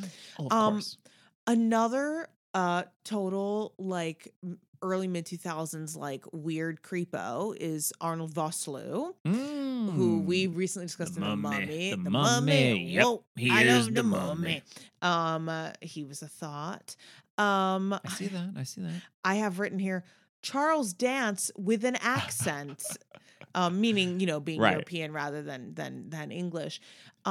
Which also, it's like, I feel like you get the performer and then because he's like listed as being, I think, Algerian or Albanian. I think they say that he's from Albania, but now has no country. So it's and he's Danish in real life, but it's also like he's not being. It's an honorary title of Le Chiffre. Who knows where he's from? So then this actor, Alexander Siddig, I thought of, who I know. This is really embarrassing. What do you know him from? I know him from a Poirot.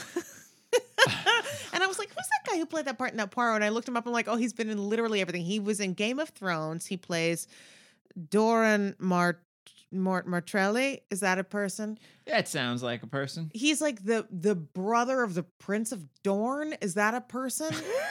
I don't know. I haven't seen Game of Thrones. I have seen all of Game of Thrones. I watched some scenes. He has some scenes with Cersei, and he is like, have maybe forgot all of Game of Thrones. Alexander Siddig, you said. Wow. Yes, he's also in Deep Space Nine in the 90s. Yes, this is not the person in the show Gotham. He plays Ra's al Ghul. Mm-hmm. He's in Peaky Blinders. He's done a ton of I'm looking television. at this guy's IMDb. He's 6 episodes of Peaky Blinders with the aforementioned Cillian Murphy. Yeah, but he plays Martell. Martell. Yeah. Oh, you know what? It's Martrell, but I have written a semicolon, he's and like it looked Pedro like an I. Pascal's like cousin or brother-in-law or something. So I watched a few scenes, and he's excellent, but he's like a very interesting actor who I was mistaking him for Alexander Ludwig, who's in those Hunger Games movies. And so he would be approximately 19 years old at the time of this film, which is why I thought that was funny. No. I see. Alexander Siddig has definitely been. He has been working since the 90s. Yeah, he is a guy who's been in everything. He's been in everything, and he's the kind of guy I'm like, why hasn't he been like a Bond villain? You know, like he's great. He's in a ton of stuff. 173 episodes of Deep Space Nine. Yes, in the early 90s. Yeah. Wow.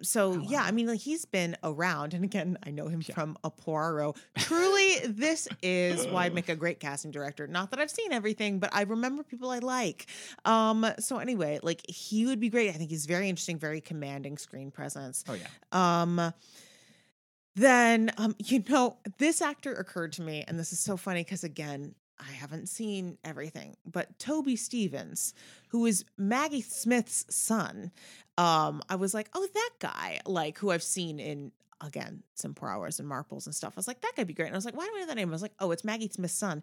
And turns out he was the villain in the previous 2002 film, Die Another Day. I was like, oh, they're not going to cast him in that. Or he played just Fast villain. and Furious's Ricky Toon, like the one he gets like plastic surgery and is like, well, now I'm a white person, I guess, and becomes Toby Stevens. That's who he becomes. So he comes in like an hour into that film being like, I'm some random debonair gent. And like, but secretly, I'm your North Korean antagonist? Yikes. With plastic surgery? Well, huge anyway, question mark? He also, after he did Die Another Day in 2002, he's played Bond in the radio versions of everything going forward. He's on this Netflix Lost in Space is like his big thing nowadays if you watch that, listener, with Parker Posey as Yvelline. Get Parker Posey as Lashif.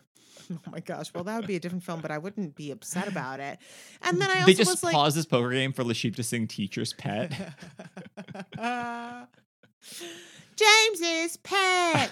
And then like I'm always here for anytime we can get Chiwetel Ejiofor in a film. I'm like, get me Chiwetel. Yeah.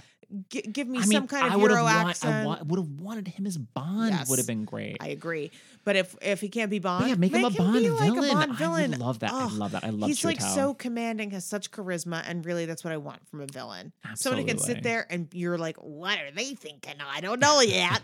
It's pretty great though. Yeah, thinking of like the way this character is written of other actors I could think of. The biggest one, Giancarlo Esposito. If you want someone that's like that they do not raise their voice, like that they are someone that they are whispering and they are malevolent and so scary in their like whisper threaten, and that they're able, just like the eye acting, like that subtlety. And Giancarlo as Gus Fring in Breaking Bad and Better Call Saul is like that bread and butter. That's what he does. At the time, I'm like, that's the great thing of having Mads Mikkelsen. No one knew who he was. You're getting this like, who is this guy? So you maybe switchy with him, and who would go on to play Blofeld, get Christoph Waltz. If this was the film that we were introduced to Christoph Waltz instead of Inglourious Bastards, I'm into that. We already know who this is, but I could see Ralph Fiennes. He would, of course, go on to play M in Skyfall and Spectre, but like I could see that if you're like, if you don't care about someone him being, who is always reads slightly malevolent. I mean, which works between great Schindler's List and Voldemort, it's like he is like someone that you could just get him and be like, you bring villainy with you. But I can see that. I see Ralph Fiennes having like the finger to the temple of like, my eye is bleeding and I'm pissed that I'm losing this card game. And so the character of Lashif has been played before in film, specifically in this show Climax, where Peter Lorre played him, and in the 1967 version of Casino Royale, which is mainly a spoof that had like Peter Sellers, where Orson Welles played him for a brief cameo. Not mad about it. So the only other actor I could find that was up for Lashif, I doubt you've heard of him, listener. It's this actor Ulrich Mathis. if that's how you say his name, who the biggest thing I could see of his IMDb credits was it was in the movie Downfall with Bruno Ganz, which is like Hitler's last days, which is mainly people I feel like know because people have pulled. Is it that one that the done meme? Yes, that people will add like their own subtitles to, where he played Joseph Goebbels. So that seems to be his biggest film credit, and he was offered the role but had to decline due to his commitment to a theater production of Who's Afraid of Virginia Woolf. Yeah. Which he would have been like 44, 45 at the time, which I guess is old enough to play George, but to me is like feels so in between, but in terms of the ages of between George and Nick. But I love that was like, oh, I can't do your Bond film. I'm doing Who's Afraid of Virginia Woolf. I get it. I get it. I'm an actor, so I must go act as Albie on the stage. And let's continue with Vesper Lind. Amy Jo, what's your thoughts on them? Eva Green, and who would you cast if you had to cast someone else? She's great. So good. Like, she surprises me because, again, this is only like the third time I've seen this, and I forget how coming in an hour into the film. She's so like fully realized as a person. So much of it is like Bond at the poker table just looking over at her, you know, when I forget of like how little she actually has in the film. And when she does, she's like, no, it's your ego. It's this, it's that. Like she feels more complicated than a lot of quote unquote Bond girls. Especially knowing the turn that she's like, has a lover that she is like trying to save. Absolutely. Of like seeing of like her reactions to that last third of the film when Bond is like, I love you, is like, you love me, is like seeing like of when she's like barely keeping it together is so good to watch. It's like this is what at the time I never clocked it. Of like when you're like, because the way it's also good on Martin Campbell, good on them and on the DP of where your eye is drawn when you're looking at Bond, and then after the fact when you look to her and she has like her head in her hands and you're like, how could you not realize that clearly there's something going on here. Exactly. I think she's excellent. She has such spark and charisma that is not only tied to her sexuality and her desirability, which is, a departure, shall we say, like, and if you're looking at like, well, who is the more traditional Bond girl in the film? It is Solange earlier, who's just like, I'm just here to basically give information to and sleep with Bond, and then I'm disposable, which like, I think that the movie is trying to say like, he is struggling with. Although this was fun because I think if I'm not mistaken that this was like the first Bond film where he did not bed two Bond girls, because that first one, the Solange, he's got to leave. He's got to go. I got to go stop this bomb. That's so he's like, true. Get some champagne and caviar for one. Gotta go. So he doesn't sleep with both. So it's like you have the worst track record of any Bond in terms of your Quote, sexual prowess, which is hilarious to me. So I have a few different thoughts. For all who would have been like at the time, one would have been like a pre like fame Emily Blunt. Yes. Someone else who has like such a backbone, such fire, 100, like wild intelligence, which I feel like is a thing that Eva Green is also really bringing to the table. Also, along similar lines, Rachel Sterling, who is Diana Rigg's daughter, and she's in a number of, Call the Midwife, maybe she's in a number of different things that people have seen. She's gorgeous, she's a phenomenal actor, and she is someone who is like, I think rides the line like Diana Rigg really strongly of like sensuality and also like, hey, I have a brain and an agenda of my own and like my own thoughts and feelings about things. I think she's great. This person would have just a few years before become too famous for this. But if we're thinking this movie took place 5 years earlier, it'd be interesting, like Penelope Cruz.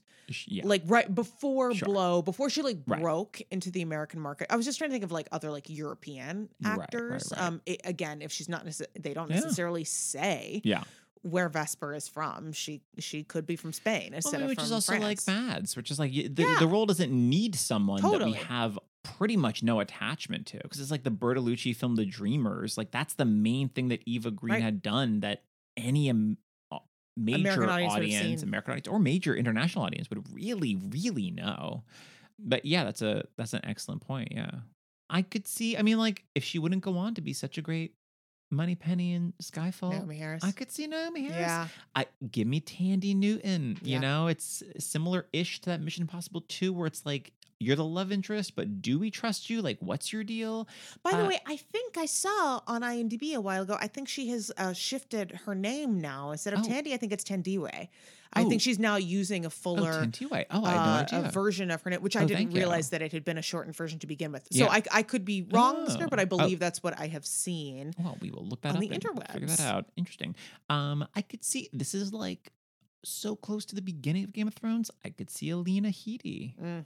Oh, wine queen Cersei herself. Wine crone queen. The wine crone queen. Cersei herself. I see in terms of someone like, well, you are gorgeous, but you're also like, what is going on? Yes. Behind those eyes? Are you gonna kill me? Watching these scenes with Alexander Siddig today, like most of the scenes that I was watching were with her, and I was like, in which? In what? Game of Thrones. And I was like, she is like stunning, because I've only watched a couple of episodes and they were with you narrating, and the major one was the shame episode. So I know that, but it's like, oh yeah, no, when she's not got her hair chopped off and is being marched naked throughout the town square, she's like quite lovely and stunning. And like I could see a Rebecca Hall who was like less known at that point. Well, I mean, the same year as The Prestige, which she's in. I think. Well, she's like the one, right? She's the one that's married to. Right. The one that's married to Christian Bale. I think the one that's married to Christian Bale. Yes. Or a Rachel Weisz. She's known at that point, but never I mad see about it. a Rachel Weisz. I see it. As far as the actors who were actually considered, Jennifer Connelly. So like, I don't know if they would have had her do a British accent, or if they're like, if the role was not intended to have to be British, this is post A Beautiful Mind. It sure is. Wow. Several years post A Beautiful Mind, which I can understand if you're like, if you're thinking like this whole situation. If our Bond is someone audiences aren't familiar with, part of it is like you kind of want to have.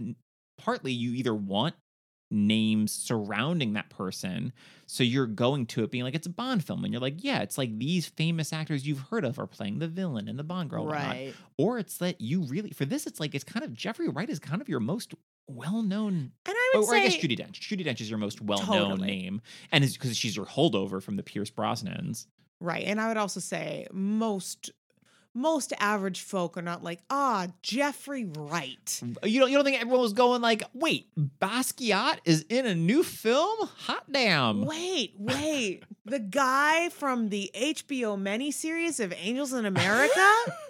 Emmy winner, Jeffrey Wright. Belize. I don't believe my eyes. He's in Casino Royale.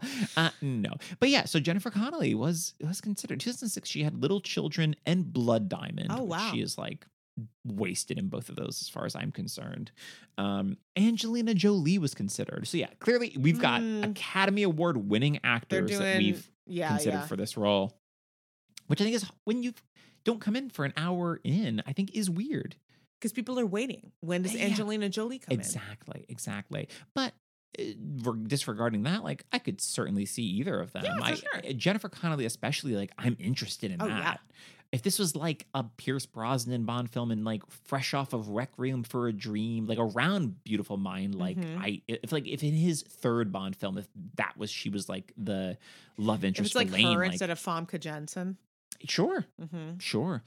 Scarlett Johansson was considered. Interesting. Now here's the deal. Eva Green was like 11 years younger than Daniel Craig. Scarlett Johansson, I feel like, is even younger than that. Probably. It's just interesting. I mean, not like it's nothing we haven't heard about before. Right. I mean, also like, talking of The Prestige, so it's also we're like, okay, well, here's Christian Bale's love interest who's considered for Bond. I don't know offhand of like, I mean, 'cause she was. She was up for Kirsten Dunst's role in Jumanji in terms of... Yeah, I want to say Scarlett Johansson is like maybe 1 year older than me. And, gotcha. And Daniel Craig was born in, I want to say, was it 69? 1968. Listener, I refuse for us to look up ages once we're recording. But I wrote them down, darling. 1968 was when Daniel Craig was born, and Eva Green was born 1980. Whoa. I want to say ScarJo's like 82, 81, 82. I buy it. Interesting. It doesn't. I mean, of course, It that's doesn't read my super strongly, but it is my male cis gaze of however many films I've seen for me not to read. Where I assume for other people that you would be like, "Are you kidding me? Of course, this woman is 12 years younger than this guy." Interesting. But I do feel like Eva Green, even though she looks young, doesn't read as a baby. Like they didn't cast someone who's like, I'm a little baby. It's just me, a little bongo. This is true. This is very true. Which doesn't excuse it.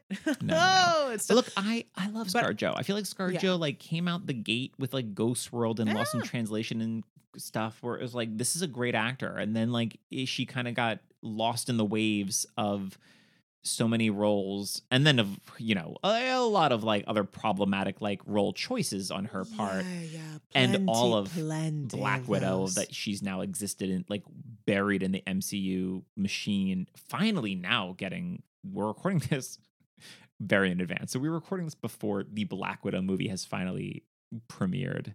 But it's bananas to be like that. Iron Man 2 is 2010, and that's like. She's done other things, but that's like you are living in the Marvel world. Like you are mainly making time to film Marvel films and be on the press circuit for Marvel films. And maybe you'll have time to do something else. And to do, a couple hours in a sound booth to record her. Eat crap, Samantha Morton, who was the original her. Oh, that's rough. I forgot about that. Although once again, it's like how she got paid and how much time did she record in the booth? I'm sure Samantha Morton is like, I don't care. I think Samantha Morton also, this could be from many, many years ago, but had a thing in her contract she would not do press.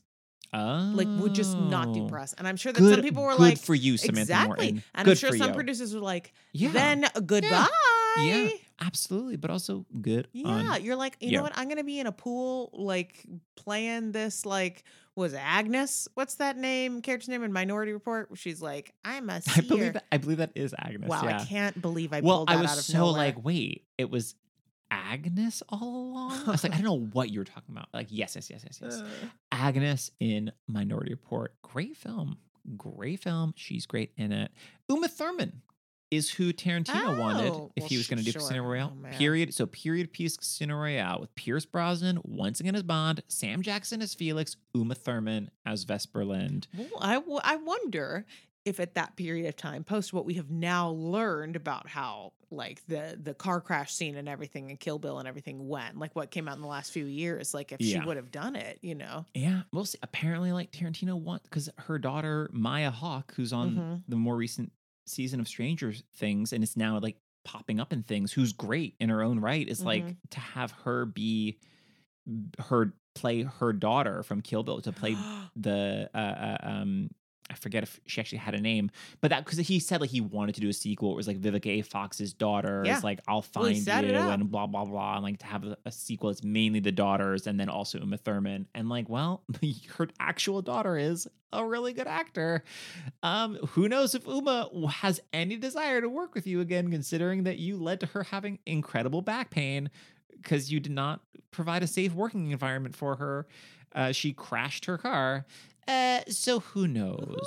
Who knows? Vera Farmiga was considered same year as The Departed, which was like that was like what introduced her to. I feel like Vera Farmiga is someone who has been waiting to who people know, but has been waiting to like really hit for over a decade. Well, if you're a big horror fan, because she's in all those Conjuring movies, because it's her and Patrick Wilson as don't know their names, but the famous real life conjurers. Well, I was going to say con artists, because in real life that they were just making up gobbledygook to be like, oh, yes, there's ghosts haunting you. And in the films, they're like, oh, no, Lorraine and blah, blah, blah. Or, they're protecting us against ghosts. But yes, she's like, that Bates Motel is where she was on forever. For sure. No, I know. And she's now going to be in this new movie, this prequel to The Sopranos, The Many Saints of Newark, as Tony's mother, as the young version of Tony's mother, which is great. I've watched the trailer, and it's like you've got like John Bernthal and Corey Stoll, all these great actors. I didn't even know this was happening. The young versions of it's Corey Stoll as young version of Junior, which is like, is it just because he's bald? Is that why you got Corey Stoll? But Vera Farmiga is like, it's like I have no desire to see it, but I'm also like, it looks like good casting. I gotta say, Ashley Judd turned down. Sure. Vesper.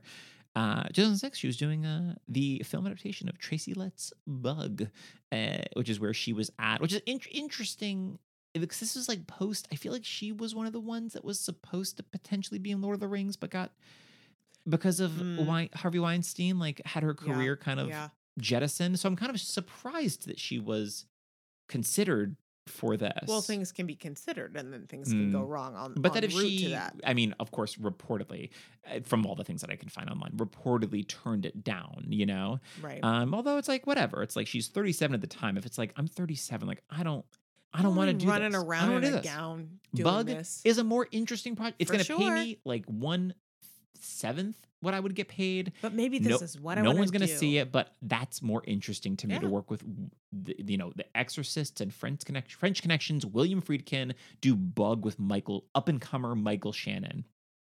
And she's so good in Bug. I wish more people saw it and would be like, oh yeah, Ashley Judd, cast her and things. Naomi Watts was considered. Sure. Love Naomi Watts. I'm not getting what I want from this, like, Not where from it's the this. constant, like, I am betraying this person from the jump, you I know? feel like she'd be better in a slightly different Bond Gale role. Olivia Wilde is up for the role. Oh, that I see, actually. Especially having seen that 1984 on Broadway. Just the way she was just like so brusque. Yeah. I feel like would work really nicely in this. I can see that. This is around a few years off from that Tron Legacy with the sequel with Jeff Bridges. Like, I could absolutely see that. Keira Knightley auditioned, but the studio preferred an older actor because it's the year after Pride and Prejudice, which is interesting of being like what a studio considers like an older actor. Considering Keira Knightley, we're years past Pirates of the Caribbean. We're years past Love Actually, which she was actually like whatever, actually like 17, 18. Well, because she wasn't she Natalie Portman's stand-in for, right? Or yes, or no, she was Queen Amidala's Queen Amidala stand-in. She was the double, Phantom Menace. Yeah. But apparently, when she and Natalie Portman were in full makeup, even their parents couldn't tell them apart. Amazing. I was like, that's tremendous. But she's again, Eva Green, 1980. Keira Knightley can't be more than 3-4 years younger. No. Right. Yeah. I mean, I see it. Yeah. I could see it. Yeah. I could see, I mean, people have been like, what if Benedict Cumberbatch was James Bond? And that was also more of like when Daniel Craig was like, I'm not coming back for another. So for like, okay, Spectre's done. Let's recast this. When I was like, yeah, I can see Benedict Cumberbatch. Now I'm like, I just don't waste these actors on this. Like, I can't imagine, like, don't make Tom Hardy do this or Benedict Cumberbatch or Tom Hiddleston, who's someone that's expressed interest. Tom get Hiddleston, a newbie. Yeah, get a to newbie. me, like one of the other guys I was thinking of is this actor J.J. Field, who to me is like the lesser known Tom Hiddleston. Like he's also like he's like a British American who like has a very similar look and plays a lot of similar parts, but in like a lower kind of bracket. But you know, I don't know. I feel like he's more low key than Loki. Okay. I feel like you're better off being Ben Whishaw and being like, I've come here to nerdily deliver some information and some gadgets. All right, gotta go. See you in 45 minutes for another scene. Like that's like a better usage of an actor like that being like, I only had to shoot 3 days on this and I made a bucket of money, as opposed to like, I'm Back Benedict. to the theater. I'm Benedict Cumberbatch, and I've never trained my body this hard in my life. Right. I trained to project. He's playing that Doctor Strange. He has Is Doctor Strange buff? That's the thing. They're all buff. If you're an MCU lead, but it's the so problem. Stupid, what honestly started with Chris Pratt and Guardians of the Galaxy, because there's no it's like whatever. Iron Man, Captain America, it's like Captain America. You got to get in crazy shape because you're supposed to get injected with a super serum drug that makes you into a big, brawny Captain America, and that's why the first 40 minutes is Chris Evans CGI'd to look like a super scrawny, weird little duckling. Chris Hemsworth is Thor. You're the god of thunder. You're Thor. Of course you're big and brawny. But Chris Pratt in Guardians of the Galaxy, it's like you're just eating Cheetos in your spaceship named after Alyssa Milano. Like there's no reason for you to have an 8-pack, but he has an 8-pack. And then it was like, well, I guess we should all have 8-packs. Everyone has to have an 8-pack. So now Dr. Stephen Strange, he's a surgeon who then will train in the mystical arts, ? Doctor Strange, not a fan of. Though this sequel is going to be directed by Sam Raimi, so that interests me. Could be just weird enough to work. Interests me. But yeah, Benedict Cumberbatch has to get thanks. jacked. I They love all the have to get guy. jacked. You're a lead of MCU film, you got to get jacked now. They're impossible to not get jacked. Paul Rudd has to get a six-pack to play Ant-Man. He's the size of an ant. He's playing like a burglar. He's burglaring places. Like, he doesn't need to. He's not meant to be a fighter. He has to learn how to fight within the film. We've and all he's seen shredded. To Catch a Thief. Cary Grant is jumping around those roofs with the dexterity of a ballerina. You know, And you he's gotta. got that beer gut. It's no, darling. It's a slight wine belly. You know. Oh, my mistake. He's got that wine. No, he's belly. got that. I shot this in the late 50s look, where it's like nobody cared. I'm this just was gonna enough. hike these pants above my stomach, and that's what constitutes a six-pack. That's correct. I get it. The point being, Keira Knightley was considered for this film. She instead was doing Dead Men's Chest, Pirates of the Caribbean She 2006. She was doing a thing. She's doing fine. Eva Longoria auditioned, also in the middle of Desperate Housewives. Interesting to picture that. I personally can't see anyone from Desperate Housewives popping up in a Bond film, but good on you. But actors can act, so maybe so can she. Actors can act. Speaking of Doctor Strange, Rachel McAdams was reportedly Is she considered. in Doctor Strange? That's why I said, speaking of Doctor Strange, Well, that'd be weird I made that leap that'd be as weird a if she detective, wasn't. but yes, as someone who she doesn't is know indeed, anything, she is indeed. She's got nothing to do. She is his That's a love shame. interest in Doctor Strange. Rachel McAdams is awesome. She's great. She's a wonderful Rachel McAdams actor. rules. Surprisingly great at comedy, based on Well, Game I mean, Night and. Also, if you've seen Slings and Arrows, that's true. like one of her That's first true. things. She's Very so true. funny. She's brilliant. Yes, I'm into that. I'd love to see it. I dig that. Michelle Pfeiffer was considered. What? Well, I mean, considering that this film, I mean, they've considered adapting this over years of doing Bond films. So I don't know if this was 2006 version of Casino Royale or possibly earlier. I feel like this was around the time that she was kind of not making movies. Yeah. But if this was made a little earlier, if this was like the Timothy Dalton Casino Royale, or the 1995 instead of GoldenEye, if this was 1995's Casino Royale, Pierce Brosnan's first time as Bond with Michelle Pfeiffer, incredible. Also, Miranda Richardson also turned it down. 2006, she was 47. So I would assume Yeah, you'd think. This? You would think. I'd think. Because the hours, this is after the hours. True. Because that was 2002. Yeah. Wow. But why not? I mean, Monica Why Bellucci. not? That was, I think, the oldest Bond girl was Monica Bellucci in the last one, Inspector, which I think at the time Daniel Craig was somewhere around like 48 and she was like 51, 52. It might have been the first Bond girl to be older Over than 50. the Bond. Oh, yeah. Which A, thank Great. God, B, far too late, and C, Monica Bellucci doesn't age. There's also Michelle Pfeiffer, Miranda Richardson. Don't get cast them today. Cast them as Bond girls today. Totally. But yeah, Michelle Miranda Pfeiffer, Richardson, love. smoke show. Miranda Richardson, Always a smoke aces. show. Jessica Simpson was reportedly in the running. Wow. We went from Miranda Richardson to Jessica Simpson. Coming off of Dukes of Hazzard. Mm-hmm. In 2006, she had the Dane Cook starring Employee of the Month. So... Okay, I want to say here that I listened to an incredible series on the podcast You're Wrong About, where this is at some point last year, 2020, they did like a bunch of book club episodes during the Quar. They were like, let's give people more content. So they like would read a book and one would kind of take the other through it. So there's a 3-part on Jessica Simpson. And it's fascinating and such a great example of how the 90s in particular were really terrible to female celebrities and how this is like so much of her career was like not at all how she saw herself or what she wanted to be doing. Yeah.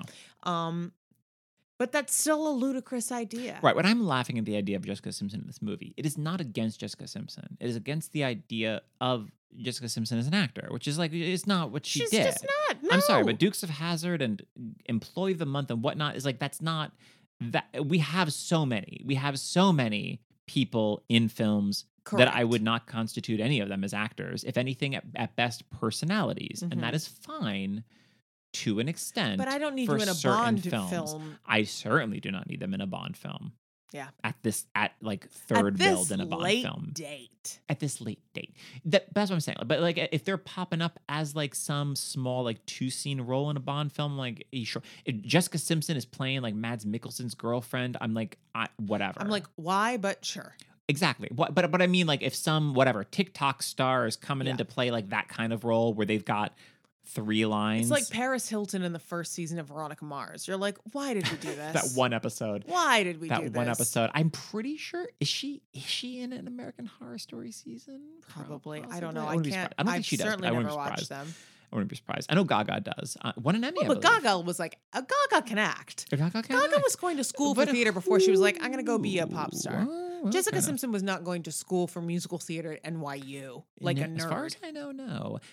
Audrey Tautou was Now, considered. I thought of her because you know what she is? Also French. She is French. 2006 was the Da Vinci Code. So that's what she the blockbuster that she was doing. I think just a perfectly fine use of her. I guess. I mean, I feel like that I hated that movie it was terrible. much. But I mean, she's so good in Amelie. And Yes. I like to the point that I was like renting my Netflixes in the mail to see like Happenstance and He Loves Me Not. Of And these the other movie that she did with Chiwetel Ejiofor. Dirty Pretty Things. But that Yes. at least was like reviewed by Roger Ebert. People. Maybe Happenstance and He Loves Me Not was. But those feel like people know Dirty Pretty Things. Like, yes. Chiwetel Ejiofor, like, and the director of that has gone on to do other things, right? Opposed to these other like French films that no one has seen. That's like the only reason this has gotten a DVD release is because Audrey Tautou became like Amélie. So I for a brief period of time, like I loved her. Like she was my celebrity crush, this Audrey Tautou. So I dig that. Yeah. I dig that of her in this film, opposed to Tom Hanks and his whatever the heck he did to make his hair look like that. He didn't do anything. You know, it was other people doing that. Yes, he himself did not, but he allowed it to happen. He said, just as long as the check's cash, baby. And Charlize Theron was considered. Interesting. And you're not going to have her really fight. You're going to have her like sort of kill someone. Well, this is before she was really fighting. This is before Atomic Blonde and Fury Road. This is, she's got her Oscar for Monster, but I mean, this is around Aeon Flux, which I think is like her first big action role. And that was a movie that flopped extraordinarily.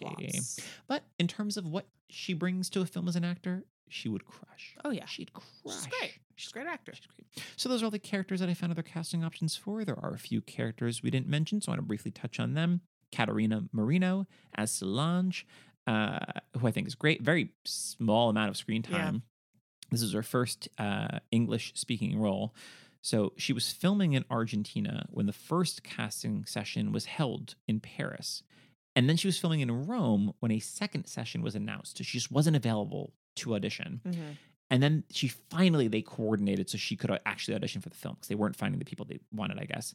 And the day before her appointment, she fell from a horse while rehearsing and ended up going to the casting interview filled with painkillers and hardly able to walk. Oh my gosh. And she was asked if she could ride a horse, and she said, yes, I just fell off one. But despite all that, she got the part. So clearly, whatever, like I love it. I love it. I can't imagine of like hopped up on painkillers, like of course I can ride a horse. In fact, a sling maybe. I just being like, can I one. ever? I got bucked off one. But I think she's great. Such a small amount of screen time, but I mean, so gorgeous and like so fun and like these brief little, oh, let's go to your place then, and then just drive in a circle and like, oh, you're staying at the hotel that we're just staying here. Giancarlo Giannini is Mathis, of course. Victor. American Dreamers Mathis. Dreamer. Do do do do do do. She's a believer. Yeah, I believe it's fun because the film ends, which I think is also fun. That it ends like with M being like, so I guess he didn't like rat you out and be like, no, we've only proved that Vesper was guilty, not that he was innocent. So you don't know until this Quantum of Solace, they bring him back to be like, now he's been cleared and now he's actually in the right. And then they kill him off in Quantum of Solace. Victor. But that they bring him back, that he's got like two big splashy blockbusters. You remember watching, this is years ago, we watched the movie for the first time, and I wasn't prepared. I was so excited. I was like, who is this? And I was what like, are you talking about? It's Victor. He's very fun. I mean, his role is mainly just to be there to tell now Vesper what's happening on the poker. Table. This is how much on the table. Bond will have to go all in order to blah, blah, blah, blah. And then to help put the bodies from the staircase into the one, Mads Mikkelsen's, one of his henchmen's cars. Boot. Yeah. It's the one that they pick, I don't recognize. No, they did I really do think this film There's the did one not bald do a great guy. job the of bald setting guy up, is so much more memorable, who I guess gets shot off screen when Bond is getting tortured. I guess he's the one with Vesper. You hear the gunshots, and then the Mr. White comes in and kills Mads Mikkelsen. And that you're like, I guess he died off screen. But that guy, that completely bald guy that looks like he's playing Nosferatu. Yeah, he's looks so much more memorable. What's his name on Barry? Yes, he looks like Anthony Kerrigan, I believe his name is. Yeah, he looks... Who plays NoHo Hank on Barry. Yeah, he does look like him. Just someone very much more instantly recognizable, as opposed to like, I don't know, who's this person? Yeah, I don't know who this is. Watching that. I'm like, oh, this is one of Le Chiffre's henchmen. And now Le Chiffre is really going to be looking over his shoulder. Especially when you have someone like Mads Mikkelsen, who is so strong looking and also draws the eye. Like, I as a viewer, I'm like, I don't watch that guy. Draw that bloody eye. I'm not looking at the other actors as much because the camera is telling me I should look at him.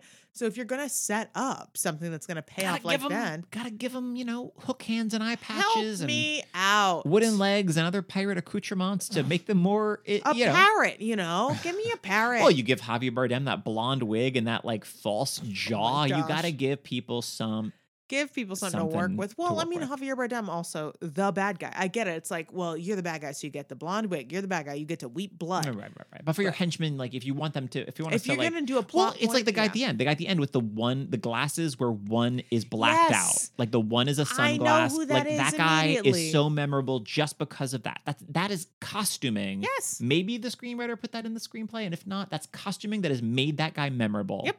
And they could have done that with this guy. Yarp. Finding these corpses. Strong agree. And then, of course, Judi Dench as M. Come on. So good. I think only one actual scene in person with Daniel Craig when he like breaks it. He just shows up at her. Don't break into my house again. Exactly. Yeah, because everything else is on the phone. Everything else is on the phone. Because then later in like Quantum of Solace and especially Skyfall, like they have multiple scenes together. Yeah. But so good. I mean, a one-day listener will do GoldenEye, which is when she actually joined the franchise as M for the first time. But like from the jump, because that's where I first started watching these Bond films, and like she's so good. What a great addition! Wow, Once I didn't even. It's been so long since I've seen GoldenEye. I didn't even realize she joined as M then. Yeah, I thought she joined with Daniel Craig until this recording. No, so it was director Martin Campbell who was very keen to have her on board, as he admired what she had done with the character, even though it didn't sit with the chronology. Like, if we're going to reboot this, because they've never been like, all of them have played Bond. That Bond, because that's one of the theories that Bond itself is a code name, right? Like, it's not who they actually are, which is kind of now doesn't make sense because now it's Daniel Craig with Christoph Waltz, and this last one is like, you were my stepbrother ? I don't like, remember. I've forgotten Spectre. Kind of stoop. Fun film, but now they're kind of stoop. Yeah. But so that doesn't make sense. I'm like, I don't care. It's like keep Judi Dench because it's so good. It's so good. She brings so much to it, and I love it. I love every time we check in with her, and each time when you're like, she can be like your reckless Bond. Like you're gonna get fired at any point. In the second that like the guy comes in and is like, Bond's been poisoned, and she's just like, and running to like, I need to get on the phone. It's like she's in an instant ready to drop everything for him. Yeah. Which is such great setup for this to then knowing where we would go in Skyfall. Totally. Ugh. It's a good movie. So good. Final thoughts. Amy Jo, any other performers that popped out? There's a very fun, it's kind of, the podcast no longer exists. So I don't know how easy it is to find this episode. You might need Stitcher Premium, but I was there too. Oh yes. Matt Gorley. He would interview like actors that had like smaller roles in films. Is the actor that played, I believe, the the dealer in the poker game. Oh yeah, he has a couple of Bond episodes because he also had a podcast called James Bonding. That's true. I remembered specifically listening to the one for this, that it was the guy that was cast played as, the dealer in the that played the dealer who didn't. Well, he thought that he was because they only had X amount of pages to read, so he was reading Le Chiffre. So he thought that he was auditioning for the villain. Oh, so he got called like, "You're hired." He's like, "I'm playing the villain in the new Bond film." It's like, oh wait, no, I'm in all these major scenes, but I'm playing the poker dealer. It was very funny, but it's very. He's highly excellent. recommend like listening to. There's also an episode of I Was There Too. Yeah, the podcast, like I think you might have to. It might all be behind a paywall. So either if you have Stitcher Premium, or I think you can watch some of them on YouTube. But there is also an episode where he interviews one of the other pilots that flies with Pussy Galore. Whoa. And what is that? Is that Goldfinger? Yeah. And so like she was like very young. She was a local hire, and like talking to her about like her whole experience. The whole podcast is fun because it's all people who like anything from like, I had one line in like, I think the first episode is with Paul F. Tompkins, who had like one or two lines in There Will Be Blood. Yeah. And then you also have like DC Pearson, who has like a couple like 20 seconds of screen time in one of the MCU films. He's in an Apple store. He's in Captain America: Winter Soldier. That's yes, it. He's So, the one with Chris Evans, where he's got like and big Scarlett Johansson, chunky glasses on as a disguise, and he's like staring at him. He's like, "We've got the same glasses." And so we'll have anything from like people who like had that little to do to like someone with like a major supporting role in various things. See, there's like an episode on Grease with like Jan and one of the he's talking with Clancy Brown about Shawshank. He's talking about Piper Laurie about Carrie and the Hustler. He's got everything. This is like, from I got Piper Laurie on my show. We're gonna talk about everything and anything. So it's like everything from like, I had two lines in this major movie to like I was very much in the film. But yeah, so those are very fun and interesting interviews. Yeah. I'll end with this. A mere 2 days after the premiere of Casino Royale, pirated copies were already on sale in London. And while walking anonymously through the streets of Beijing, China, Daniel Craig was offered a pirate DVD of Casino Royale. Thanks, mate, but I lived it. Do you have a movie that you'd love for us to break down the casting of? Email us at andalmoststarring@gmail.com and let us know. Find us on the socials at andalmoststarring on Instagram. Until next time, I'm Jeff Ronan. I'm Amy Jo Jackson. And thanks for joining us to see who almost starred.